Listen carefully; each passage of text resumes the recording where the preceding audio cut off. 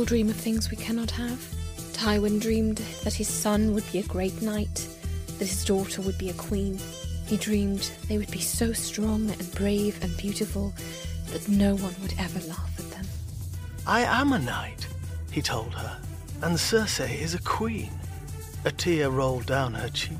The woman had raised her hood again and turned her back to him. Jaime called after her, but already she was moving away, her skirt whispering lullabies as it brushed across the floor. Don't leave me, he wanted to call. But of course, she'd left them long ago.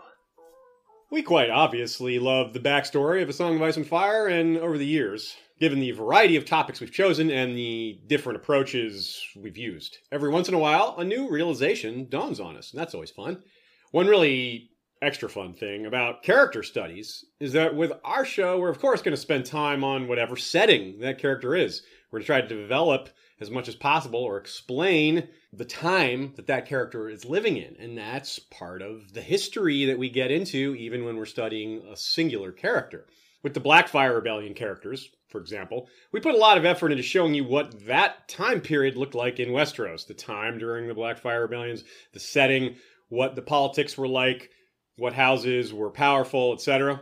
And without a proper view of that, without a proper view of the setting in general, it's easy to assume that something that might be the case in, say, 300 AC in the modern times would be the same in 200 AC, 100 years ago. And that's not always true. Certain houses have waned or waxed in their power compared to others. Well, some are about where they were. But the farther back we go, the less we tend to know. Hey, that rhymed. The more we have to extrapolate and triangulate, that rhymed too. This is what I've really come to love about these time periods, is that when we dig deep on the smaller detail level, we find different things than when we dig deep on the high detail level. That's why I've really come to love these time periods that are only 1 or 2 generations prior to the start of A Song of Ice and Fire, because it's the parents and grandparents of our most favorite characters, the ones we know best. And since it's their parents and grandparents, they have a direct impact on these characters. They're part of their upbringing, as Tyrion would say. We dance on the strings of those who came before us. They knew those characters as children, or in this case, this one was the mother of someone that we find very important in the story. I mean, this is where Jaime and Cersei and Robert and Stannis and Ned and Catelyn came from. These are their parents' generation. And consider as well the issue of scale. Focusing on a character like Joanna Lannister versus, say, focusing on the Great Empire of Dawn. Like, that's a giant difference, right? Both are awesome, but they are different kinds of awesome. Very different kinds of awesome. As different as you can be while still talking about A Song of Ice and Fire.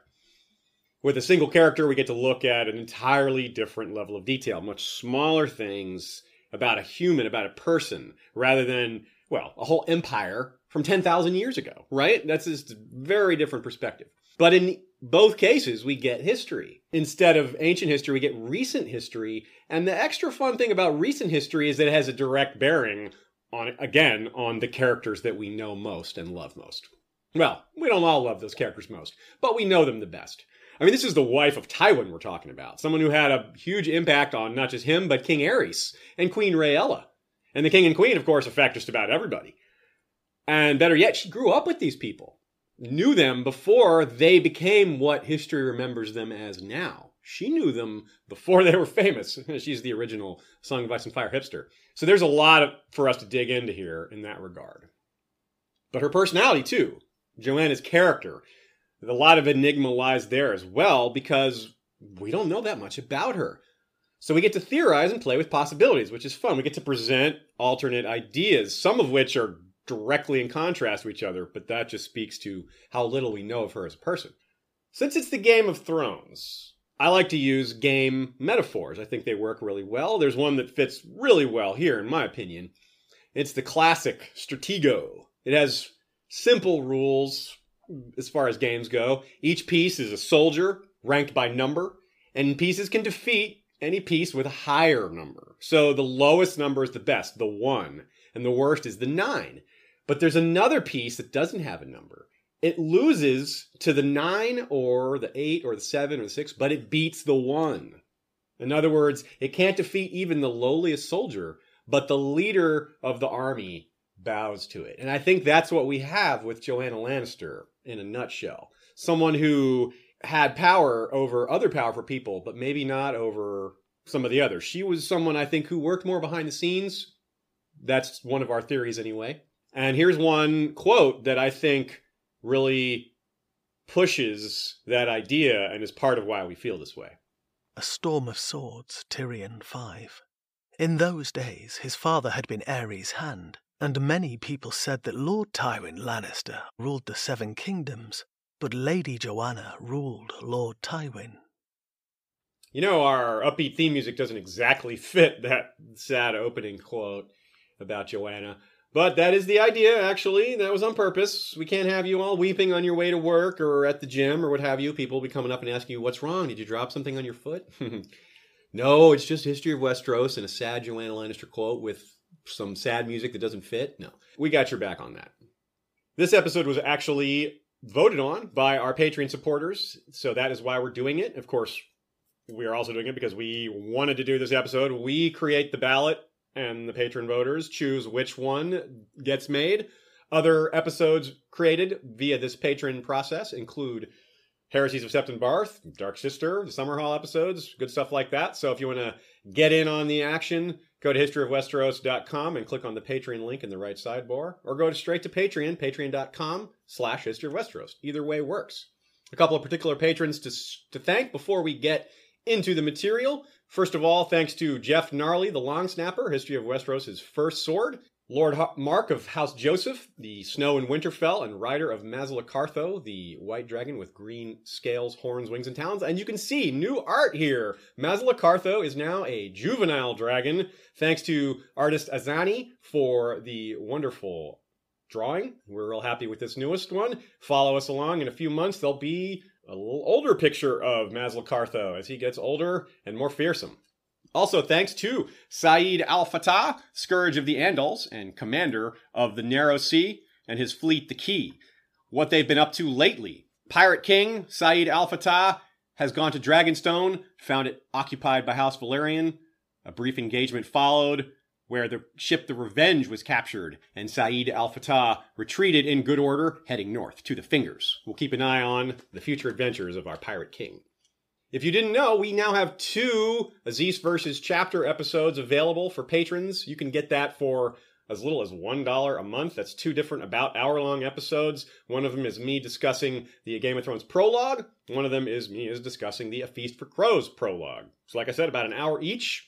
Full video and audio on all of them, just like a normal episode, but only available to donators and patrons. Also, we have our new show, me, Ashea, and Aziz. I'm Aziz. Me, Ashea, and Sean. I'm in there twice. That's how that works. Our show is called Fandom Media. That's Fandom Media. One word. And we talk about shows like The Expanse, and Black Sails, and It's Always Sunny in Philadelphia, and Legion, and a lot more to come. Our show's only been around about 3 months, something we do in the meantime to keep ourselves fresh in between writing these scripts. All right, let's get started with the Joanna meta. As we like to do often, we start off by discussing a few of the things we did to research this episode, where we get our information, and some extra material maybe from George's perspective, stuff that's not necessarily in the text. First of all, some sourcing notes. There are some details we're using that were in the World of Ice and Fire sample on the Westerlands, but didn't make the final cut. And I believe, and we've asked around to get the opinions on some other people who are in the know, and it does seem to be that most of these details were cut just because of space, not because George changed his mind or anything like that. But there is a small chance that he did change his mind on a few of these details. For the most part, these are very minor details. Stuff about Joanna's extended family. So we're not talking about like the Tyrion stuff or any birth stuff. That stuff is pretty much all solid. So I'm not even going to bother to list what those things are, because they would be major. But it bears mention. The first ever mention of Joanna is also the first time Tyrion has a conversation in the books ever. That's right. We're talking about A Game of Thrones, Jon 1. A Game of Thrones, Jon 1. What do you know about being a bastard? All dwarves are bastards in their father's eyes. You are your mother's true-born son of Lannister. Am I? The dwarf replied, sardonic. Do tell my lord father, my mother died birthing me, and he's never been sure. So hey, there it is right away. Tyrion Targaryen fodder. The first few chapters, we're already getting into it. Now, right away, I'm going to say the question of Tyrion's parentage is something that fascinates some and elicits eye rolls from others. That's just part of Joanna's mystique, though. No matter which camp you're in, this question comes up with her. We're not going to devote the whole episode to that, of course. We want to focus mostly on her, but there's no way to discuss Joanna without discussing Tyrion Targaryen. That's just how it is. So, we've included a good amount of analysis on it, but only the parts relevant to Joanna. We're not going to take a close look at Tyrion himself for those clues. Frankly, Joanna's impact on Tyrion was fairly minor because she died when he was born. He grew up without her. He didn't have a mother. That certainly has an impact on him, but it's indirect. And this is not a Tyrion episode. So, we're going to focus on who she had a major impact on the most and on her. And of course, the most important person other than herself was Tywin, obviously. And as far as Tyrion goes, he grew up with Tywin, who had a lot of resentment towards Tyrion for various things that will come up during this episode. So, of course, that's particularly relevant. With Tyrion as well, her impact as far as her death was indirect. Of course, he didn't ever know her, but with Tywin, of course, it was huge. The indirect effect on Tyrion was also pretty major. It's a big deal to grow up without a mother. But the fact that it changed his own father's outlook towards him as well, it's kind of a double whammy. Now, Jaime and Cersei, of course, are very important as well, and they do have some memory of Joanna. And there's also lingering questions of their parentage as well. I think those questions are easier to settle than Tyrion's, and that's all in due time. We'll get to that. All fatherhood questions aside, though, Jaime, Cersei, and Tyrion were undoubtedly Joanna's children, and the twins felt her loss majorly, even though they don't remember her that well. They were pretty young when she died. Now, of all people, it's interesting that the Red Viper prompts a conversation with Tyrion that gives us some of our most important information about how large a figure Joanna was during her lifetime. It just so happened that many years passed, around 273, Oberyn, Elia, and their mother, who we don't have a name for, unfortunately, she's the Princess of Dorne, they had arrived at Casterly Rock with rather unfortunate timing. A Storm of Swords, Tyrion 5. A queer time to come visiting. His mother had died giving him birth, so the Martells would have found the rock deep in mourning. His father especially. Lord Tywin seldom spoke of his wife, but Tyrion had heard his uncles talk of the love between them. In those days, his father had been Aerys' hand, and many people said that Lord Tywin Lannister ruled the Seven Kingdoms, but Lady Joanna ruled Lord Tywin. He was not the same after she died, imp, his uncle Gerry told him once. The best part of him died with her. As she is dead long before the books begin, we have to work backwards. We have to use every investigational tool we have to find what there is to be found. One cannot truly see a black hole, but one way they can be detected is by observing that, hey, a bunch of stars are revolving around that nothingness? What's that nothingness? And so they figure it out that way. Jurassic Park notwithstanding, we're not going to see any dinosaurs, but the list of things science can learn from, say, a T-Rex footprint, like what kind of shoes it was wearing. That's a long list. Now, Jaime's dream aside, we don't really see Joanna either, and that's a dream vision that isn't necessarily her, but we can discern that she was extremely important. With regards to that astronomical analogy I just used, she had her own powerful gravitational pull. And for the gravitational analogy, we can also borrow from the Jurassic Park analogy. No one was big enough to fill her shoes when she went extinct.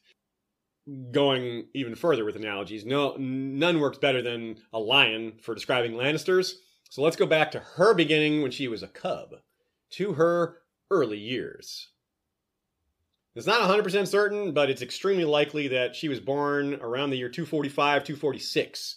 A year or two before her birth, in 244, Lord Gerald the Golden Lannister had died after ruling effectively for some 32 years. It's a very long reign. Lord Gerald had outlived his two eldest sons, even. Shows you how long he reigned. So his third son, that's Tytos, had become Lord of Casterly Rock. This is Tytos' father of Tywin. And Tytos' only living brother was Jason, and that's the father of Joanna. So that's right, Joanna and Tywin were first cousins. The Lannisters of this time were not a small group. They're a lot smaller of a group this time. If we're talking Lannisters of Casterly Rock, of course, there's Lannisters of Lannisport. There's lots of them, but only Lannisters of Casterly Rock. There's a bigger group in Joanna and Tywin's youth than there is now. So let's take a look at them. Let's take a look at the Lions of all ages from that time. Jason Lannister, again, that's Joanna's father, was a busy man. He appears to have been competent at war, maybe even better. Maybe that's selling him short, though it was also how he died, which was only at age 31. Despite only being 31, he sired 8 children. His first was a bastard daughter with a serving girl, but he later got a noble girl, Alice Stackspear, pregnant, and they were hurriedly married to avoid scandal. Well, I guess there was still a scandal because we all know about it. And this child was Daemon Lannister, but Lady Alice died in childbirth. Interestingly, Daemon seems to still be alive, but we haven't heard about anything about him, so he hasn't done much if he is still alive. Jason was married again, quickly, apparently to avoid the chance of him fathering more bastards. He just couldn't keep it in the pants, apparently. A real Jason the Unworthy, this guy. This second wife was Lady Marla Prester, and she was about twice his age. And again, remember, they were trying to hurry up and marry him to someone, so I guess the age wasn't a big deal. Despite being twice his age, though, she bore him 3 daughters and 3 sons. What a strange term, bore him. She bore those children for them. And the first of those children was Joanna. If you recall, Sir Stafford Lannister, that's Uncle Dolt, the one killed by Rickard Karstark when Robb's army snuck using the Goat Pass to get to Lannisport undetected and attacked the new army that he was gathering there. He didn't set scouts or watchers because he didn't expect Robb's army to appear so deep in Lannister's territory. That is Joanna's oldest full brother. And we don't actually have names for the other 4 siblings of hers. Of prime importance is that Tywin and Joanna grew up near each other starting at a very early age. Tywin would be about 3 years older than her, and she'd have been very close to Jenna Lannister's age, Tywin's younger sister, assuming our earlier estimations are accurate, which they probably are. But they may not have seen each other as often as we may have been led to believe. It's said that they grew up together, and they probably did at some degree, but one of those bits that we said was cut from the World of Ice and Fire suggested that Sir Jason lived at Feastfires, which is his wife's house's seat, rather than at Casterly Rock, which means they were in separate locations, assuming that Joanna was over there with her father. But Feastfires is not far, as you can see on the map here. It's just a little quick jaunt over to Casterly Rock. So they would have seen each other fairly frequently, I suppose, even if they didn't live together. And in addition to Joanna's 4 unnamed siblings, besides the ones we do have names for, there's Tywin's 4 siblings. So that's a lot of Lannisters of Casterly Rock. There's half-siblings, cousins, bastards, and all that stuff. So a bigger group. So wait a second. Joanna and Tywin related to each other, grew up together, fell in love. Sound familiar? Jaime and Cersei just carrying on family traditions, right? There were also not a lot of older Lannisters there at the time, it would seem. A lot of younger ones, but in the elder generation, there's always the possibility of names that aren't on the family tree, cousins and things like that, but we don't know about them. So from what we do know, it doesn't seem like there was as many. Of course, her grandfather on the mother's side is House Prester. We don't have his name, of course. He may have still been around at Feastfires, same with her grandmother, Marla's mother. But that would be from an unknown house. But Gerald the Gold, we just got done saying how he died. And her grandmother was the famous Rohan Weber of Dunk and Egg fame. And she had disappeared, maybe run off. I'm not sure what happened there, but about 15 years prior. That's a whole other mystery. So she never met her grandmother on that side. Now, unlike with the Targaryens, where they're maintaining bloodline purity for potentially magical reasons like the Dragon Lord stuff, houses like the Lannisters clearly do this kind of thing also. Not brother-sister. Well, Jaime and Cersei did, obviously, but it's not a tradition for them. But the first cousin marriage thing, just like Ned Stark married his first cousin also, that's more about dynastic succession crises and preventing kind of internecine fighting. You don't want, one branch of a house fighting the other branch of the house for succession. Just like they don't want that in the royal branches either. So the Targaryens have a couple of reasons for doing that, but the Lannisters have a reason too. So the Tytos branch and the Jason branch were the ones that were out there at the time. So when Tywin and Joanna got married several years later, it was kind of like they were uniting the branches. Now, to be clear, I'm not suggesting that there was some sort of pending conflict, that if they didn't get married, there was going to be some war. I'm just describing where that tradition comes from in the first place. It's a practice designed to prevent infighting. But was there more to it than that? I think there probably was. It wasn't just about preventing the intrigue, preventing the infighting, and preventing, holding this tradition. It seems like there may have been a real romance going on. I think these two may have very much been in love. Besides just being first cousins, it was their first love. We know Tywin loved Joanna fiercely from many sources. We don't quite know who had the idea for them to get married, though. It may have been his idea.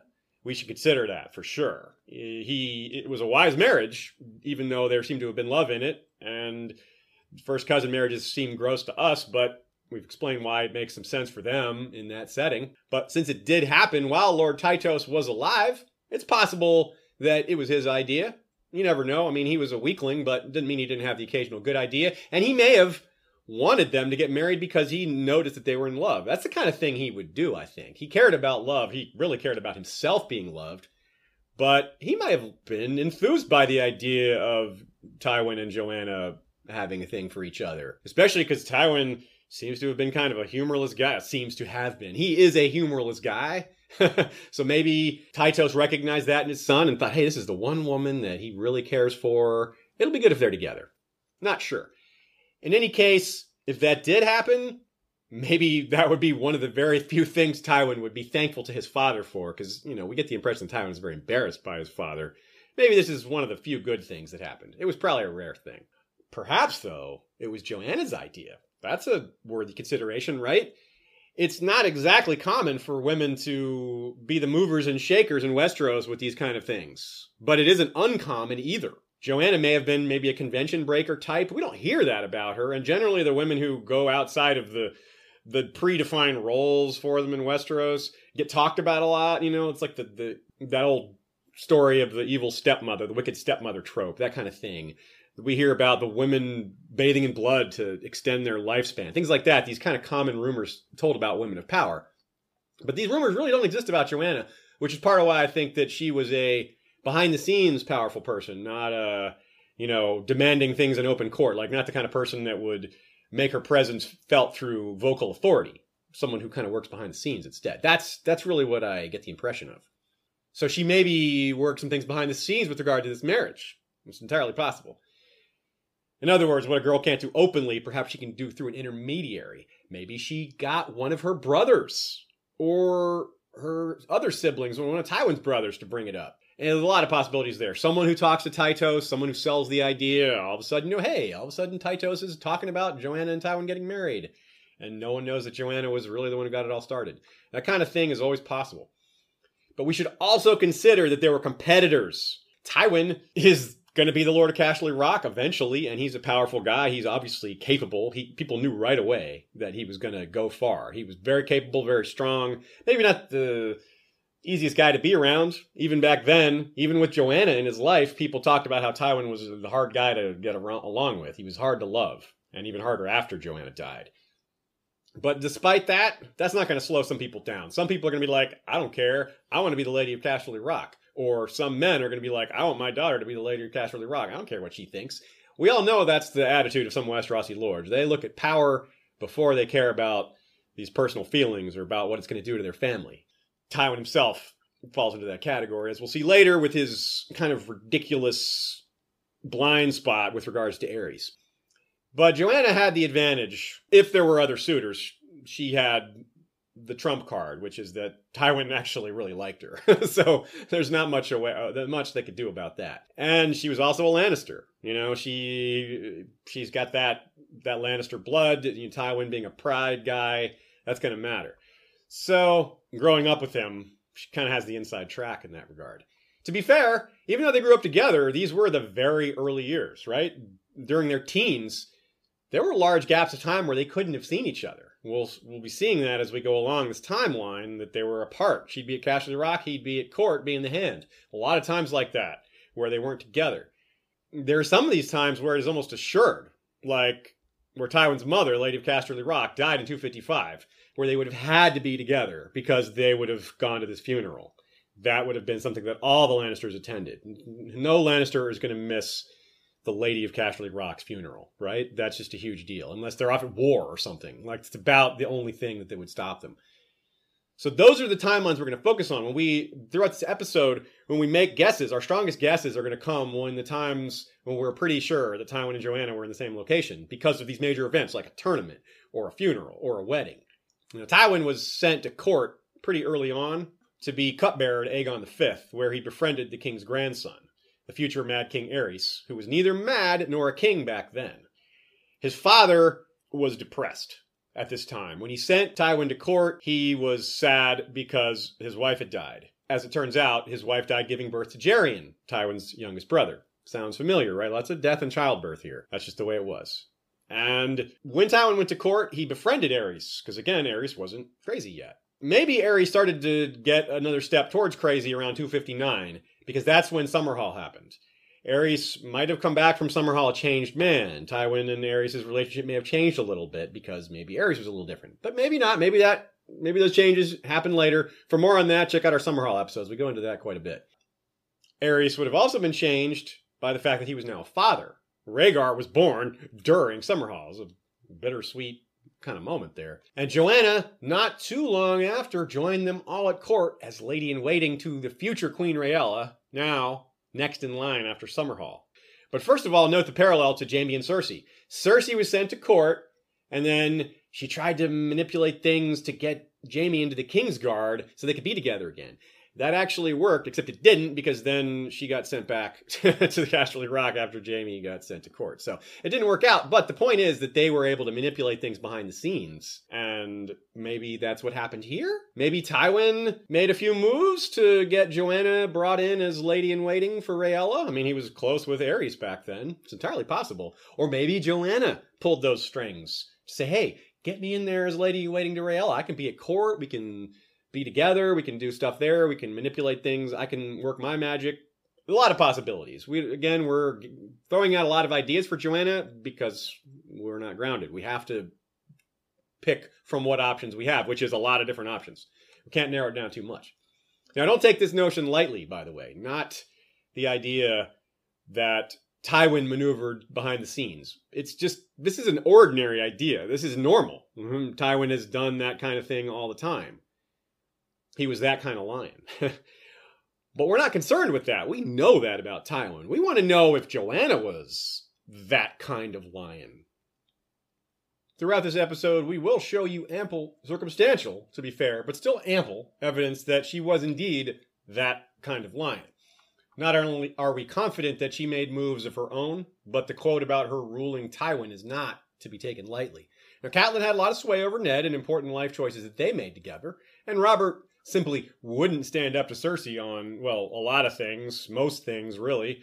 Queen Alysanne famously had a huge influence on policy and on her husband in general. That's the old King Jaehaerys I. And on the other hand, there are many examples of passive ladies, women who have only had very indirect impacts on the decisions and actions of their lordly husbands or royal husbands, but nothing, and I mean pretty much nothing at all, suggests that Joanna was that kind. We'll show you plenty that suggest the opposite, the kind of behind-the-scenes worker. That's what the impression is that we get. The point I've seen made out in the fandom is that Joanna must have been beautiful because Aerys and Tywin were both in love with her. That's not an unreasonable guess, but it's not enough to cover the bases here. And we don't even hear about it like we do, say, Shiera Seastar or her own daughter, Cersei. And that's part of a compelling mystery here. For her to have such an impact on such powerful people, I don't think it can be beauty alone. I mean, Aerys probably could have any woman he wanted, and he usually did. But he kept wanting to come back to Joanna. These rumors wouldn't die. It came at very separate points along the timeline. So in other words, this scenario is ripe for some reading between the lines, something we just love to do, something we've already done quite a bit in this episode, and we're just getting started. We're told repeatedly and thoroughly that Joanna held more sway over Tywin than anyone else, and she inspired emotions and reactions in him that no one else could. So one idea we have is to look at Tywin's behavior before her death and compare it to how he behaved after. It might give us some clues to how she impacted him, what kind of general things she did as far as what her personality meant in his life and how it moved him or what it inspired him, etc. It's going to be a theme throughout this episode. We're going to start off in that vein with another popular idea from the fandom, which is that she must have been someone to be proud of because Tywin was a proud man and easily embarrassed and things like that. He cared so much about that sort of thing. But still, that's not very specific. What exactly would he be proud of? Just that she carried herself well? Was she smart? I'm guessing she was. If she wasn't smart or if she was unintelligent, what exactly are we talking about? Why would Tywin have been so into her in the first place? And how could she be the type to, manipulate him or take charge of him at home if she's, not very bright? That doesn't really compute for me. So I would guess that she was intelligent, perhaps very intelligent. Certainly not intelligent. And considering the emphasis that Westerosi culture places on women and women doing women's work and being courteous and all that, the general kind of boxes that they're put into, I imagine that she was composed, gracious, probably authoritative. She probably carried herself well. But these are just guesses.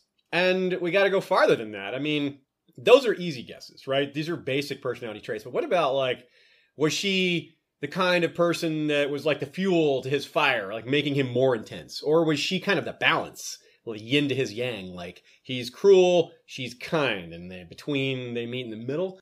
I don't know. I mean, Tywin was cruel while she was alive, and Tywin was cruel after. So, I don't know. Maybe so it might even make me think like she was more towards his end of things. Like, she didn't mind the cruelty. Maybe she wasn't all about it, but she, like Tywin, realized it had its place in terms of establishing rule, establishing fear.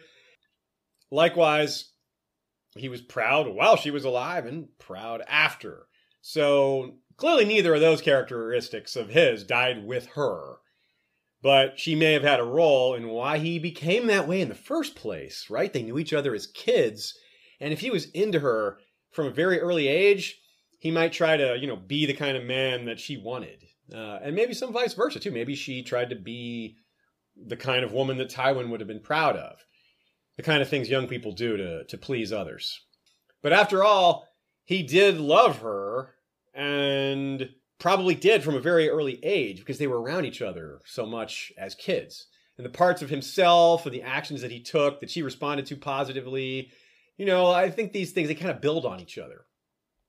So he was probably a better person with her around because at least he had some love in his life. And I think for most people, it's better to have that in your life than not. It doesn't necessarily make you a better person, but I think usually it does. But on the other hand, the recurring theme in A Song of Ice and Fire is that the things we love destroy us. It's been said straight up. And usually the, quote, thing we love is a person. In Tywin's case, the thing born of the thing he loved destroyed him. With a crossbow. If Tywin had actually loved Tyrion, he probably wouldn't have destroyed him, though. Destroyed by loving, destroyed by not loving. Casterly Rock in a hard place. But the list goes on. Was Joanna manipulative? Was she some sort of schemer? Did she like bad puns? Probably not. Did she have any kind of Tywin's capacity for cruelty, or did she just kind of go along with it? What did she think of Tytos and how he embarrassed House Lannister? Was she kind of on Tywin's side? Was she ashamed of him? Did she look down on him? Or did she kind of feel sorry for him? Or maybe somewhere in the middle? All these things are possible.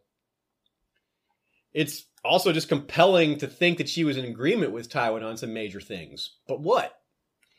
And if she held such sway over him, which she very clearly seems to have, it doesn't really make sense to assume that she agreed with him on everything, right? If she held sway over him, that means she changed his mind on some things. If she's just going along with everything he wants to do, then where is the sway exactly? Where exactly does this idea come from?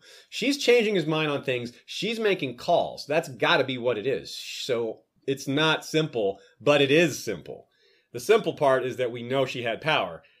The non-simple part is we don't exactly know in which areas, except for some examples. We do have some examples.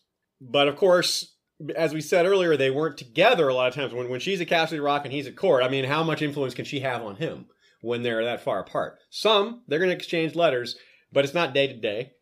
And vice versa, too. He's going to send her letters. They're going to talk about what's going on and give each other advice here and there. But while she's by herself versus while she's with him, she may have had a lot of value as an advisor. That may have been why he respected and loved her so much, because she wasn't just a woman that he was in love with, but she was also really just smart and helpful in setting policy and running Casterly Rock and doing just a good job. Like, Tywin relied on Kevin for a lot of things. When Joanna was alive, he may have relied on her for a lot of things too.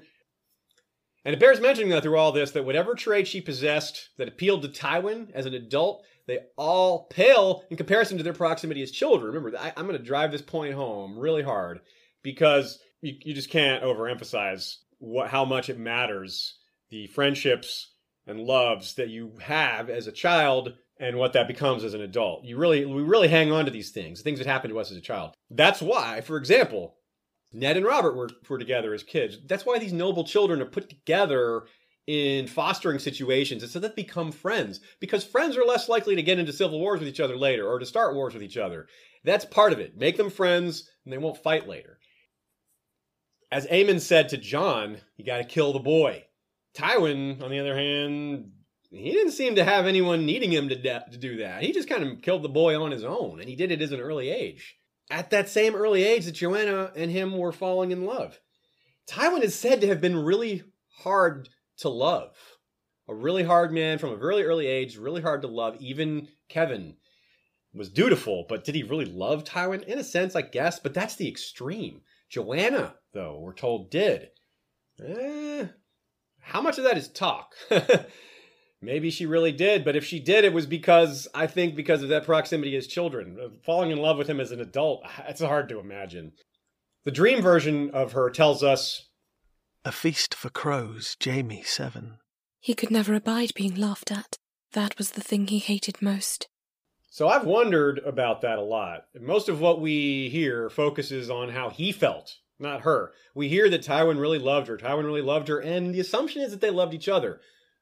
Most of the quotes don't refer to that, though some of them do. They do kind of say them and not just him. If I was pinned down on the question, and hey, we're doing an episode here, so I am pinned down on the question, I think she probably did love him, but there's probably some caveats.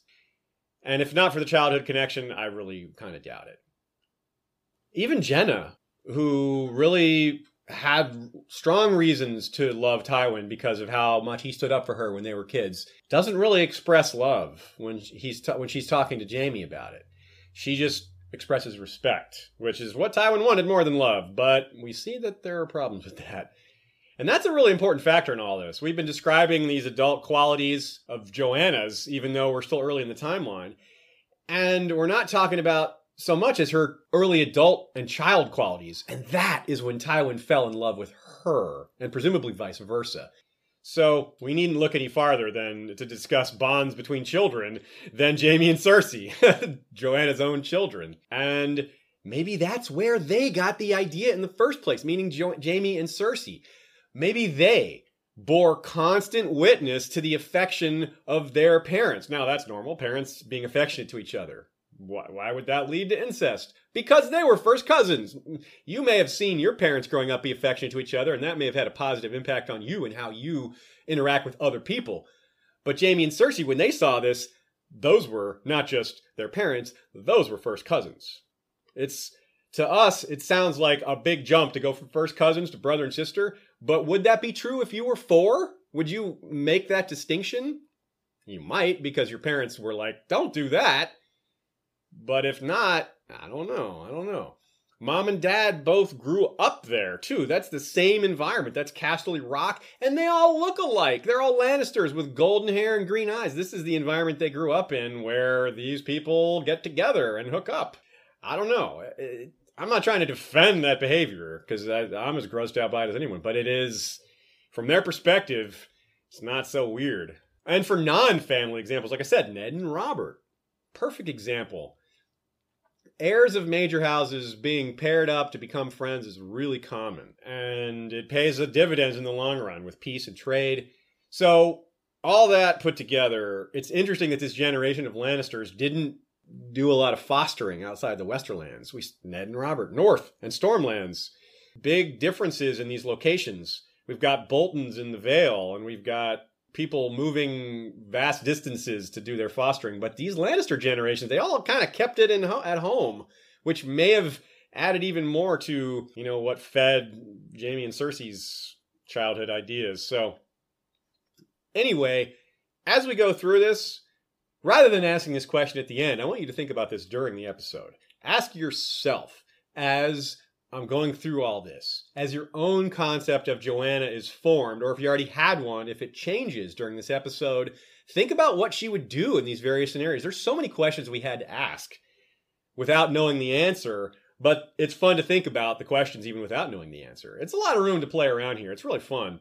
So if you have your own ideas, if you have your own thoughts, leave us comments here if you're watching on YouTube, or email us at westeroshistory@gmail.com if you're listening on podcast with your thoughts on Joanna. Now, from the Rock to the Red Keep. Remember what we just said about those bonds formed while young? Again, that's why this time period is so crucial. Joanna and Tywin formed their bond at the Rock, whatever it happened to be, but now they have a chance to form bonds with key figures at court. Talk about long-term potential. Forming those bonds within your own family and around neighboring houses is one thing, but now they're doing it at the heart of everything, at court, where there's people from every region, and of course, the king and queen and the other most powerful members of the realm all in one place. And as the Lannisters can attest, these bonds don't always work out so well in the end. Tywin and Aerys started out great because of that early childhood bond, but as we know, it went crazy. Well, Aerys went crazy. The tension grew steadily over the years. It wasn't just something that all of a sudden the bottom fell out and Aerys and Tywin were at each other's throats. It was a very gradual, slow downgrading process. They went from friends to distant friends to not friends to co-workers who don't get along very well to, it just went worse. Just keep going with those descriptions. It just got worse over time. And along with all those other open questions regarding how Joanna might have felt about certain events or certain people, we have this huge variety of people at court now for her to interact with and have opinions on. Now, we can't guess at most of them, but we'll focus on the important ones. And that's where a lot of the fun is. And as we ask these questions about Joanna, there's a really big one. We asked the question about Tywin and how she really felt about Tywin, and we're pretty sure we got a handle on that. But there's a bigger question that's almost as important, that's a lot harder to answer. How did Joanna Lannister feel about Aerys Targaryen? And part of the reason it's not simple is because the answer may have changed over time. She may have felt differently about Aerys when they were all young versus later. In fact, she almost certainly did, because he changed so much. And Tywin, certainly, if he's any guide, we saw how that situation downgraded over time. Why wouldn't it be at least a little similar for Joanna? Tywin liked Aerys at first. Maybe Joanna did too. Maybe that's where some of these rumors came from. In any case, the lion may not care what the sheep thinks, but it has to care about what the dragon thinks. So what did the lion think of the dragon? This is the point in the episode where this question and a few similar related questions matter the most, because this is the beginning of their interactions. And those first impressions will probably carry over for a long time, even though Aerys changed so much. How would she react to Aerys coming onto her when they were both young, for example? It might be a lot different than if he happened to do it much later. When she first came to court, she wasn't married to Tywin yet, so she might have been a little more open to the idea. She may have even been the one to start it. She may have pushed it herself. Outside chance. I'm guessing it was Aerys, but it's definitely on the table as a possibility. After she got married to Tywin, it's a lot more likely that she's like, no, I'm married? What are you doing? But even that is not a sure thing. So, let's keep it going.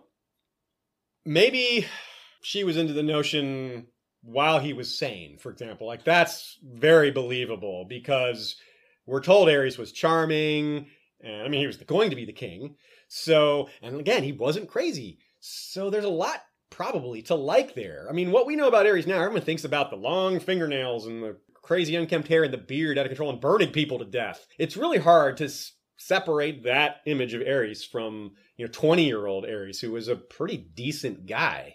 And if she wasn't really in love with Tywin, if she was like, well, Tywin's into me and I kind of like him and, I don't want to say no, and she wanted to be Lady of Casterly Rock and her love was more of the dutiful kind. We hear that a lot in Westeros of noble marriages where, one, they're not that into each other, but they do their duty. right? That's a pretty common thing.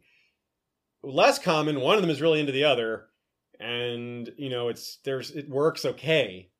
And then the third kind where they hate each other, but they still kind of keep up appearances. And then I guess there's 3A where they hate each other and don't even keep up appearances. I guess that's kind of like Robert and Cersei. But if she genuinely liked Aerys, it's maybe an uncomfortable idea. But if she did like him, she would have kept it secret too, right? She wouldn't have been like hoping Tywin found out, especially if she liked them both. She liked Tywin and cared what he thought, but also liked Aerys. She would have kept it on the down low. None of this should be hard to believe, really. Either of these things. Tywin was hard to love, as we said. So maybe she was like, yeah, he's gonna be my husband. Or later, when she was his husband, or she was his wife. Maybe she wasn't that into it and wanted to go get involved with someone else. It's possible. I mean, is it really that hard to imagine being turned off by Tywin? So the argument about growing up together kind of cuts both ways because, yeah, maybe she fell for Tywin growing up, but she maybe saw the worst of him growing up too, and maybe she didn't like that. It's very difficult to get at some of these things. And it cuts both ways. If Joanna could fall for Tywin because they were both young, then why not Aerys? She met Aerys when she was like 15, and they weren't established. Neither of them were established. Tywin wasn't like this badass administrator who was good in war and making decisions and ruling the realm. That was not established yet, just as much as Aerys' madness was not established yet. At that point, they were just powerful, younger members of really powerful houses, really great houses. So she may have even been the initiator on either of these. We talked about the possibility that she was the one that started the flirtation with Tywin. It's also possible with Aerys. Like I said, I don't think that's the more likely one. I think it's way less likely, but it's definitely possible. But while considering it, you got to think of these other factors too. It gets really complicated with all these rumors and conjecture clouding the picture, but also giving us tantalizing possibilities. There were multiple times when they could have or did have a relationship, and these need to be considered separately and together because of the differences along the timeline and because of how Aerys changed so much over time. The crueler and nastier and less appealing Aerys gets over time, the less likely Joanna's going to want to have anything to do with him. But if they had already had something established in the past, it'd be harder to cut the cord. And this is even more complicated because we don't know when Tywin and Joanna even really got together in the first place. We assume it was back at Casterly Rock. They fell in love as kids, but they got married much later. Let's dial it back for a minute. Right now it's 2:59. We're just after Summerhall. I've had a lot to say about this interim period. But let's get back to where the timeline is and be a little more specific with when things are happening. The World of Ice and Fire. The scurrilous rumour that Joanna Lannister gave up her maidenhead to Prince Aerys the night of his father's coronation and enjoyed a brief reign as his paramour after he ascended the Iron Throne can safely be discounted. As Pycelle insists in his letters, Tywin Lannister would scarce have taken his cousin to wife, if that had been true, for he was ever a proud man and not one accustomed to feasting upon another man's leavings. Pycelle is a Tywin fanboy. It is known. I don't have to give you any examples of that. You already know that. His testimony is not to be ignored here, mind you, but neither is his bias.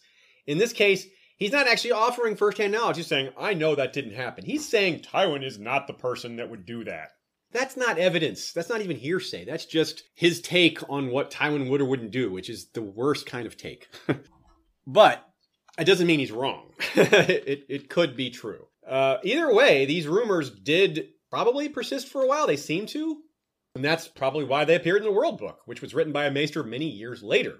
Making it curious that any mention of a Joanna Aerys rumor would be even included in the first place, even though the rumor is dismissed. I just don't know why they would bring it up at all. So I think that's a little peculiar. The fact that there's Joanna Aerys stuff in the World of Ice and Fire at all is a little odd to me. More on that later. In any case, because Pycelle is so biased, the rumor cannot, as it says in the quote, be safely discounted. We can't discount that rumor, even though Pycelle wants us to. It's a very real possibility that Aerys and Joanna had a fling, or something more than a fling. The Targaryen dynasty over the years featured quite a few men who were charming and slept around constantly, and quite a few who were known for taking women by force. Aerys was both. To be fair, he was probably not the latter until later in life, but we don't even know that for sure. Early on, he seemed more like the convincing type, like charmer type, but later he was the bathe her and bring her to me type, I guess. But the line is blurry as to when began and the other started. And Aerys didn't really like to hear no. Again, I don't want to make it sound like he definitely raped Joanna. I don't even think it's terribly likely, but it's another thing that's possible. Especially because that is probably how Daenerys was conceived. The rape of her own mother that Jaime overheard is probably when she was conceived, because she left her Dragonstone the next day and gave birth there. So again, though, I do lean against Aerys being that type at this point in the timeline, but again, we gotta consider it. On the same time, though, it does explain to us how this rumor may have gotten started. Jaime, Kingsguard, overhears this. Maybe that's how we hear about it, through his POV. But some other Kingsguard or some other servant could have been the one to see Joanna and Aerys together. I don't mean together like sleeping together. I mean like walking down the hall together, going into a room together. That doesn't mean something happened in that room, but you can see where the rumor would come from just really easily. It could take very little to start a big rumor that isn't even close to true. We know that happens. But it shows us where the rumor may have come from in the first place. If it's false, there's a million ways it could have gotten started. People love to talk. Servants love to gossip. Something's, could have been just a quick flirtatious moment in public that people read a lot into. But something real could have happened. A servant could have actually witnessed something really happening, or a Kingsguard, like Jaime. Not Jaime specifically, but a different Kingsguard. Now, it would be interesting to know what rumors existed at the time versus which ones came up later.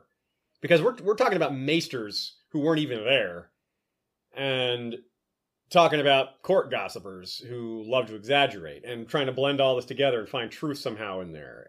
So we don't want to go too far with it. Whatever gossip was happening at the time almost certainly took a back seat to the Nine Petty Kings, who were becoming quite newsworthy. Around this time, they had become active and were turning their attention towards Westeros, which made them a threat. First of all, they seized Tyrosh, and that was news. And when King Aegon V, died, they made their move towards the Iron Throne, backing the claim of Meleys the Monstrous. They began with the Stepstones. Aerys, Tywin, and several others left court to go fight in this war and met the Nine Penny Kings in battle by 260. It's East versus West. Well, of course, if you're from the West like Tywin, everything is East versus West because there isn't anything to the West. So even if Joanna and Aerys had been messing around at this point, remember Tywin and Joanna aren't married yet, they would have stopped because now Aerys is left to go to war. And of course, so did Tywin. Now, like the secret Targaryen theories, we're not talking about the whole War of Nine Penny Kings here. It's way afield. It's not like Joanna fought in that war. But we're trying to focus on what she was doing during that war, whether she was a prideful woman, whether there were political considerations or genuine concern. She would have a lot to consider with regard to this war. She'd care about her family. She would want to know that Tywin was safe, I guess. Maybe she cared about Aerys too. Maybe some of her other cousins and siblings were there. She may have cared about some of her extended friends, but certainly her family, it's pretty likely she cared about them most. So from her perspective, maybe this was like the Golden Lions versus the Golden Company. Roughly 15 now, Joanna, of course, remained at court with Princess Rhaella, with the king, and presumably Queen Shera, since she apparently survived Summerhall as well. With so many of the key male figures gone, court would be a different place. Different friendships and connections would form as new faces took up temporary positions while the regulars were off at war. Tension would be present at all times. Everyone had loved ones, and the enemy was said to have, 2 heads? Yeah, Meleys the Monstrous, there you go. That's probably kind of terrifying to hear from a distance or to face firsthand. Anyway, the notorious Blackfyre clan of usurpers, with the renowned and seasoned Golden Company, all pictured there, all in her mind, everyone else's minds, that's a little intimidating. Joanna may have been influenced by this talk, or added to it, or ignored it, but she surely heard it, and could not have failed to notice a few things on her own. Tywin and Aerys, for example, had no war experience. Perhaps this is an unsettling thought for her. But we have no cause to label her as the worrisome type. She was young, and perhaps like so many other young noble ladies, believed the men of her family to be as invincible as they themselves did. There's the Knights of Summer, and there's the Ladies of Summer too. Perhaps she considered that, to be sure, a three-headed dragon is better than a two-headed one. That golden lions are more fearsome and noble than golden skulls. These kind of things. Whatever she needs to tell herself. Or that Westeros had never been invaded on this scale before, successfully. At least not without dragons, real dragons. So there's a lot for her to take heart in. Fears of losing the war were probably small, in other words. But, again, fears for her loved ones. That's another matter altogether, right? Her father, in fact, led the Westerlands component of the army, and this was not a small contribution from the West. 11,000 men were led by Sir Jason. Nonetheless, worried or not, Joanna would be aware that House Lannister had bad luck with the last Blackfire Rebellion and its cousin, the Peak Uprising, not long before. Sir Tywald Lannister was heir to Casterly Rock and elder brother to Tytos, and he died in the storming of Starpike. Joanna would have heard of her uncle, though he died well before she was born. She would have also heard of his twin brother, Sir Tion, who died in the Fourth Blackfire Rebellion 4 years after the Peak Uprising. Recall that this was barely a rebellion at all, and only about 100 loyalists died in that decisive and only battle that we know of, really. But Sir Tion was one of those 100 casualties. So of her father's generation, which was 4 brothers, 2 had already been killed in rebellions, and this one was much larger and more dangerous. So it would be reasonable for Joanna to be concerned for her father and Tywin and Aerys. I wonder who she worried for the most. Later in the year, she would receive word that Lord Ormond Baratheon, who had married Princess Rhaella's aunt, Princess Rhaelle, had been killed by none other than Meleys himself, the two-headed wanderer. It's easy to get confused here. So again, Princess Rhaella is the wife of Aerys, and, later mother to Daenerys, Rhaegar, and Viserys. Princess Rhaelle is daughter of Aegon V, a.k.a. Egg, and grandmother of Robert, Stannis, and Renly. Rhaelle is aunt to Rhaella. Joanna, as lady-in-waiting to Rhaella, would grieve along with the others at court when they got this news. And they, in turn, would grieve for her because news then arrived, that her father, Sir Jason Lannister, had also died in the war on the island of Bloodstone. So, a rebellion had claimed another of the sons of Gerald the Golden. That's 3 of 4. Now, we don't know which of these deaths came first. Maybe Jason died before Ormond. But either way, the wait for more news must have been tough. It's a very stressful thing to imagine, just sitting around waiting for who died next. A lot of loved ones are still at war, so that just sounds really stressful. Stafford, he was not old enough to be a knight at that point, but he may have gone. He may have been a squire. Certainly, that's what happened with Tygett, which is Tywin's youngest brother, or youngest brother who was at the war. Jerian, of course, was the actual youngest brother. Joanna's half-brother, Daemon, was certainly old enough to be there, and he may have been, but we don't know whether he was or whether she worried about him or not, but it seems likely. And if she hadn't already gotten very close to the other ladies in waiting before this may have encouraged that even more. Nothing like adversity shared with others to bond, right? That's just kind of how it goes. And it's too bad we don't know who these ladies in waiting were, except for the Princess of Dorne, Elia and Oberyn, and Doran's mother was one of them. And that is going to come up big later. But there may have been other connections that she made during this time, other friendships, political alliances might have come from this later, as the one with the Princess of Dorne certainly did. Be great to know more about those. But back to the war. As far as this war goes, it wasn't very long. Barristan the Bold slew Meleys in battle, and just like that, the 9 Penny Kings, 8 Penny Kings at that point, had no more claim to Westeros. So they kind of just became Essos' problem again. They weren't done, but Westeros wasn't concerned anymore. Tywin and Aerys returned in triumph with war experience, alongside several other notables. Tywin was now a knight. Kevan and Tygett earned a claim. Kevan also became a knight. Tygett wasn't quite old enough yet, but he did the deeds that would have been worthy of a knight. He just wasn't old enough yet. So that's all good for them. Now, one wonders how Joanna takes a look at all this. She sees Tywin's side of the family coming back all triumphant, while her side of the family took the major loss. Sir Jason, remember, was only 31. And we don't know if Joanna's mother was still alive at this time. Remember, she was a lot older than Jason, but Jason was only 31. So she could have still been around. But if she wasn't, then that means Joanna had no parents by the time she was 15. And it's likely that all the Lannisters went to the Rock after this for Sir Jason's burial, right? He was a major factor. He would have a big state funeral. He died a war hero. It would have been a somber time, but at least Joanna and Tywin could have been together for a while, maybe without a lot of other people getting in their way. I don't know. Hard to say. But it's a mourning period, and after enough time had passed, they would have gone back to court, maybe together.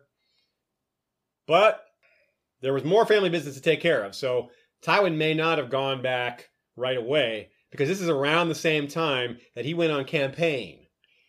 Maybe it was returning to the Rock and seeing what was going on, realizing how sorry the state of affairs was in the West that just made Tywin decide to stay there, go on campaign, get those debts repaid, figured out what was going on, people taking advantage of his father. There's a lot to do.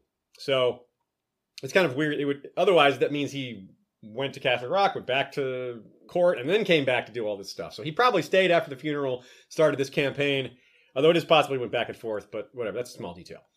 And this is also what led to the Rains and the Tarbecks going extinct. This was the year 261, and this is the Rains of Castamere. We don't need to retell the Rains of Castamere. You know it well. The question here is, what did Joanna Lannister think of it all? Surely she was cool with restoring the strength and pride of House Lannister. She may not have been so cool with how, though. Drowning all those Rains, for example. That's not so certain. Sir Kevin and many of the knights who fought on the Stepstones were given orders by Tywin to go clear out the West, lots of brigands had formed gangs and things like that. Bad lawlessness had become the norm in the West. And Sir Kevin was charged with stopping that. Surely Joanna was cool with that. Who's going to not want the brigands gone except for the brigands?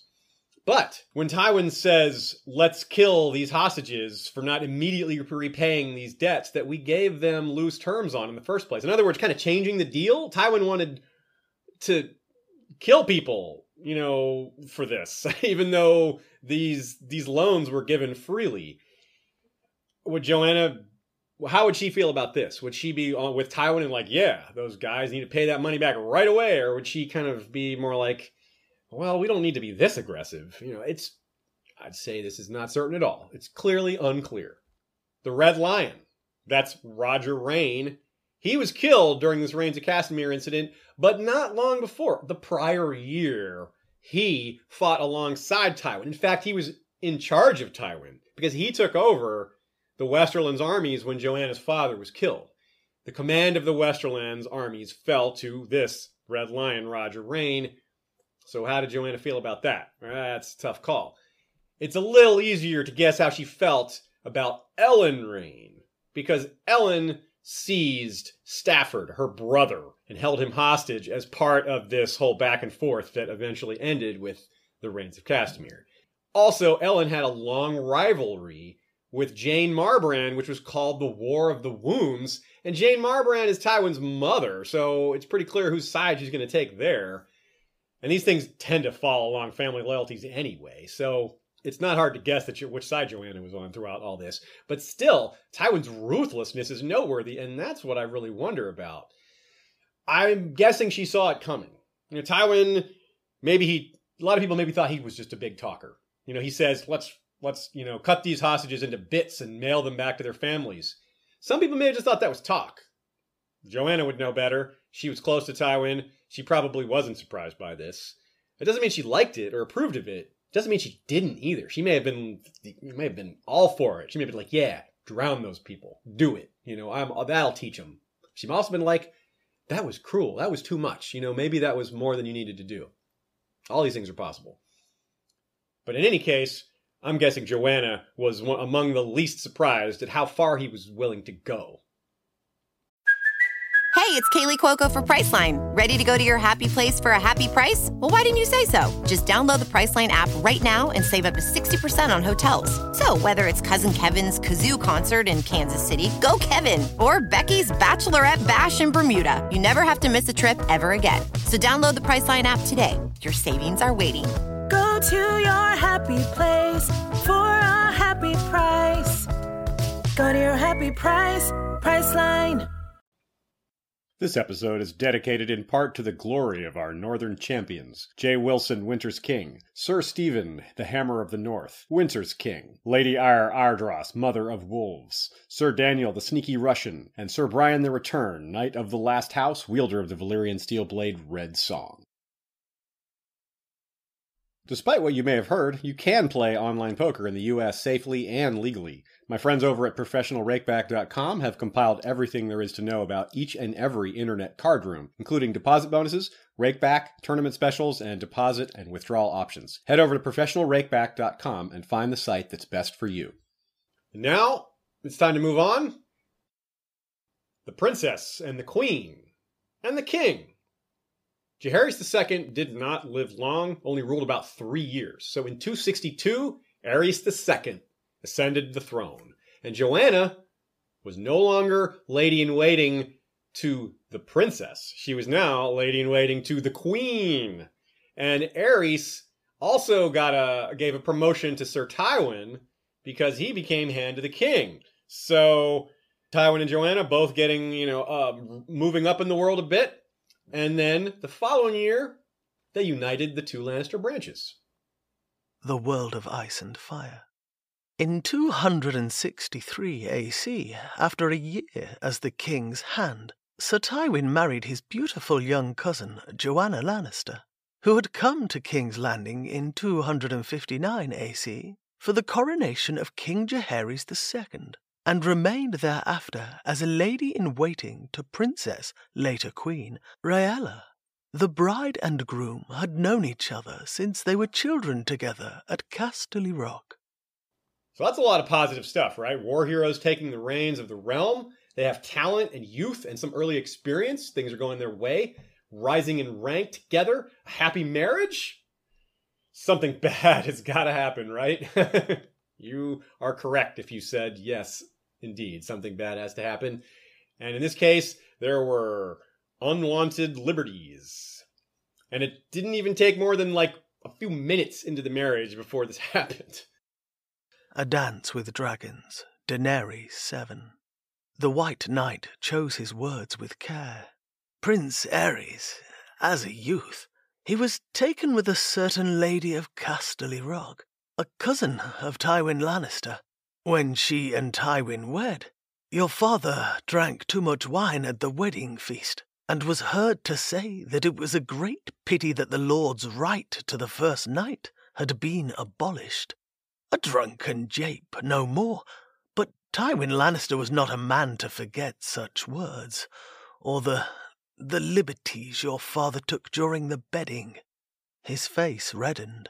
I have said too much, your grace, So, real quick, of course that quote ends because they're interrupted. George loves to do that. He loves to have these, really revealing or potentially revealing heart-to-hearts broken up by some sort of urgent distraction or something. It's almost as if he wants us to be suspicious about what would have been said if there hadn't been an interruption. It's like a reverse tell. It's like, he did that interruption thing right before someone was going to say something important. That must mean that something important is really important. Also, can we stop and think for a minute about how weird the Westerosi bedding ceremony is, especially for the woman? A bunch of drunken strangers tear your clothes off and carry you to bed while commenting on your looks. Well, funny enough, Sansa actually looked forward to her bedding until she realized who it was going to be with. Doesn't seem like the kind of thing Tywin would want to participate in either, though, right? He's so kind of stuck up and, it doesn't seem like he'd be cool with that. Like Stannis. But Aerys was looking forward to it, clearly, and that had major consequences. Tywin, as proud as he was, seemed far more willing to suffer insults aimed at him than he was willing to suffer such aimed at Joanna. This is really interesting. Of all the insulting and petty things Aerys did to Tywin, there were only 2 times where he got so upset that he tried to resign as hand. And those 2 times were Jaime being named to the Kingsguard and Aerys making extremely rude comments about Joanna's breasts in front of the entire court, making people laugh.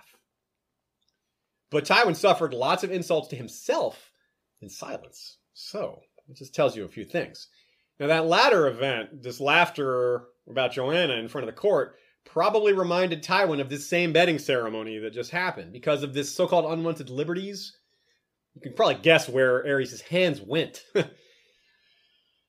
And of course, it's good that Aerys' fingernails weren't really crazy at that point. That would have been really, really gross. But still, I keep saying it, he still wasn't mad by this point.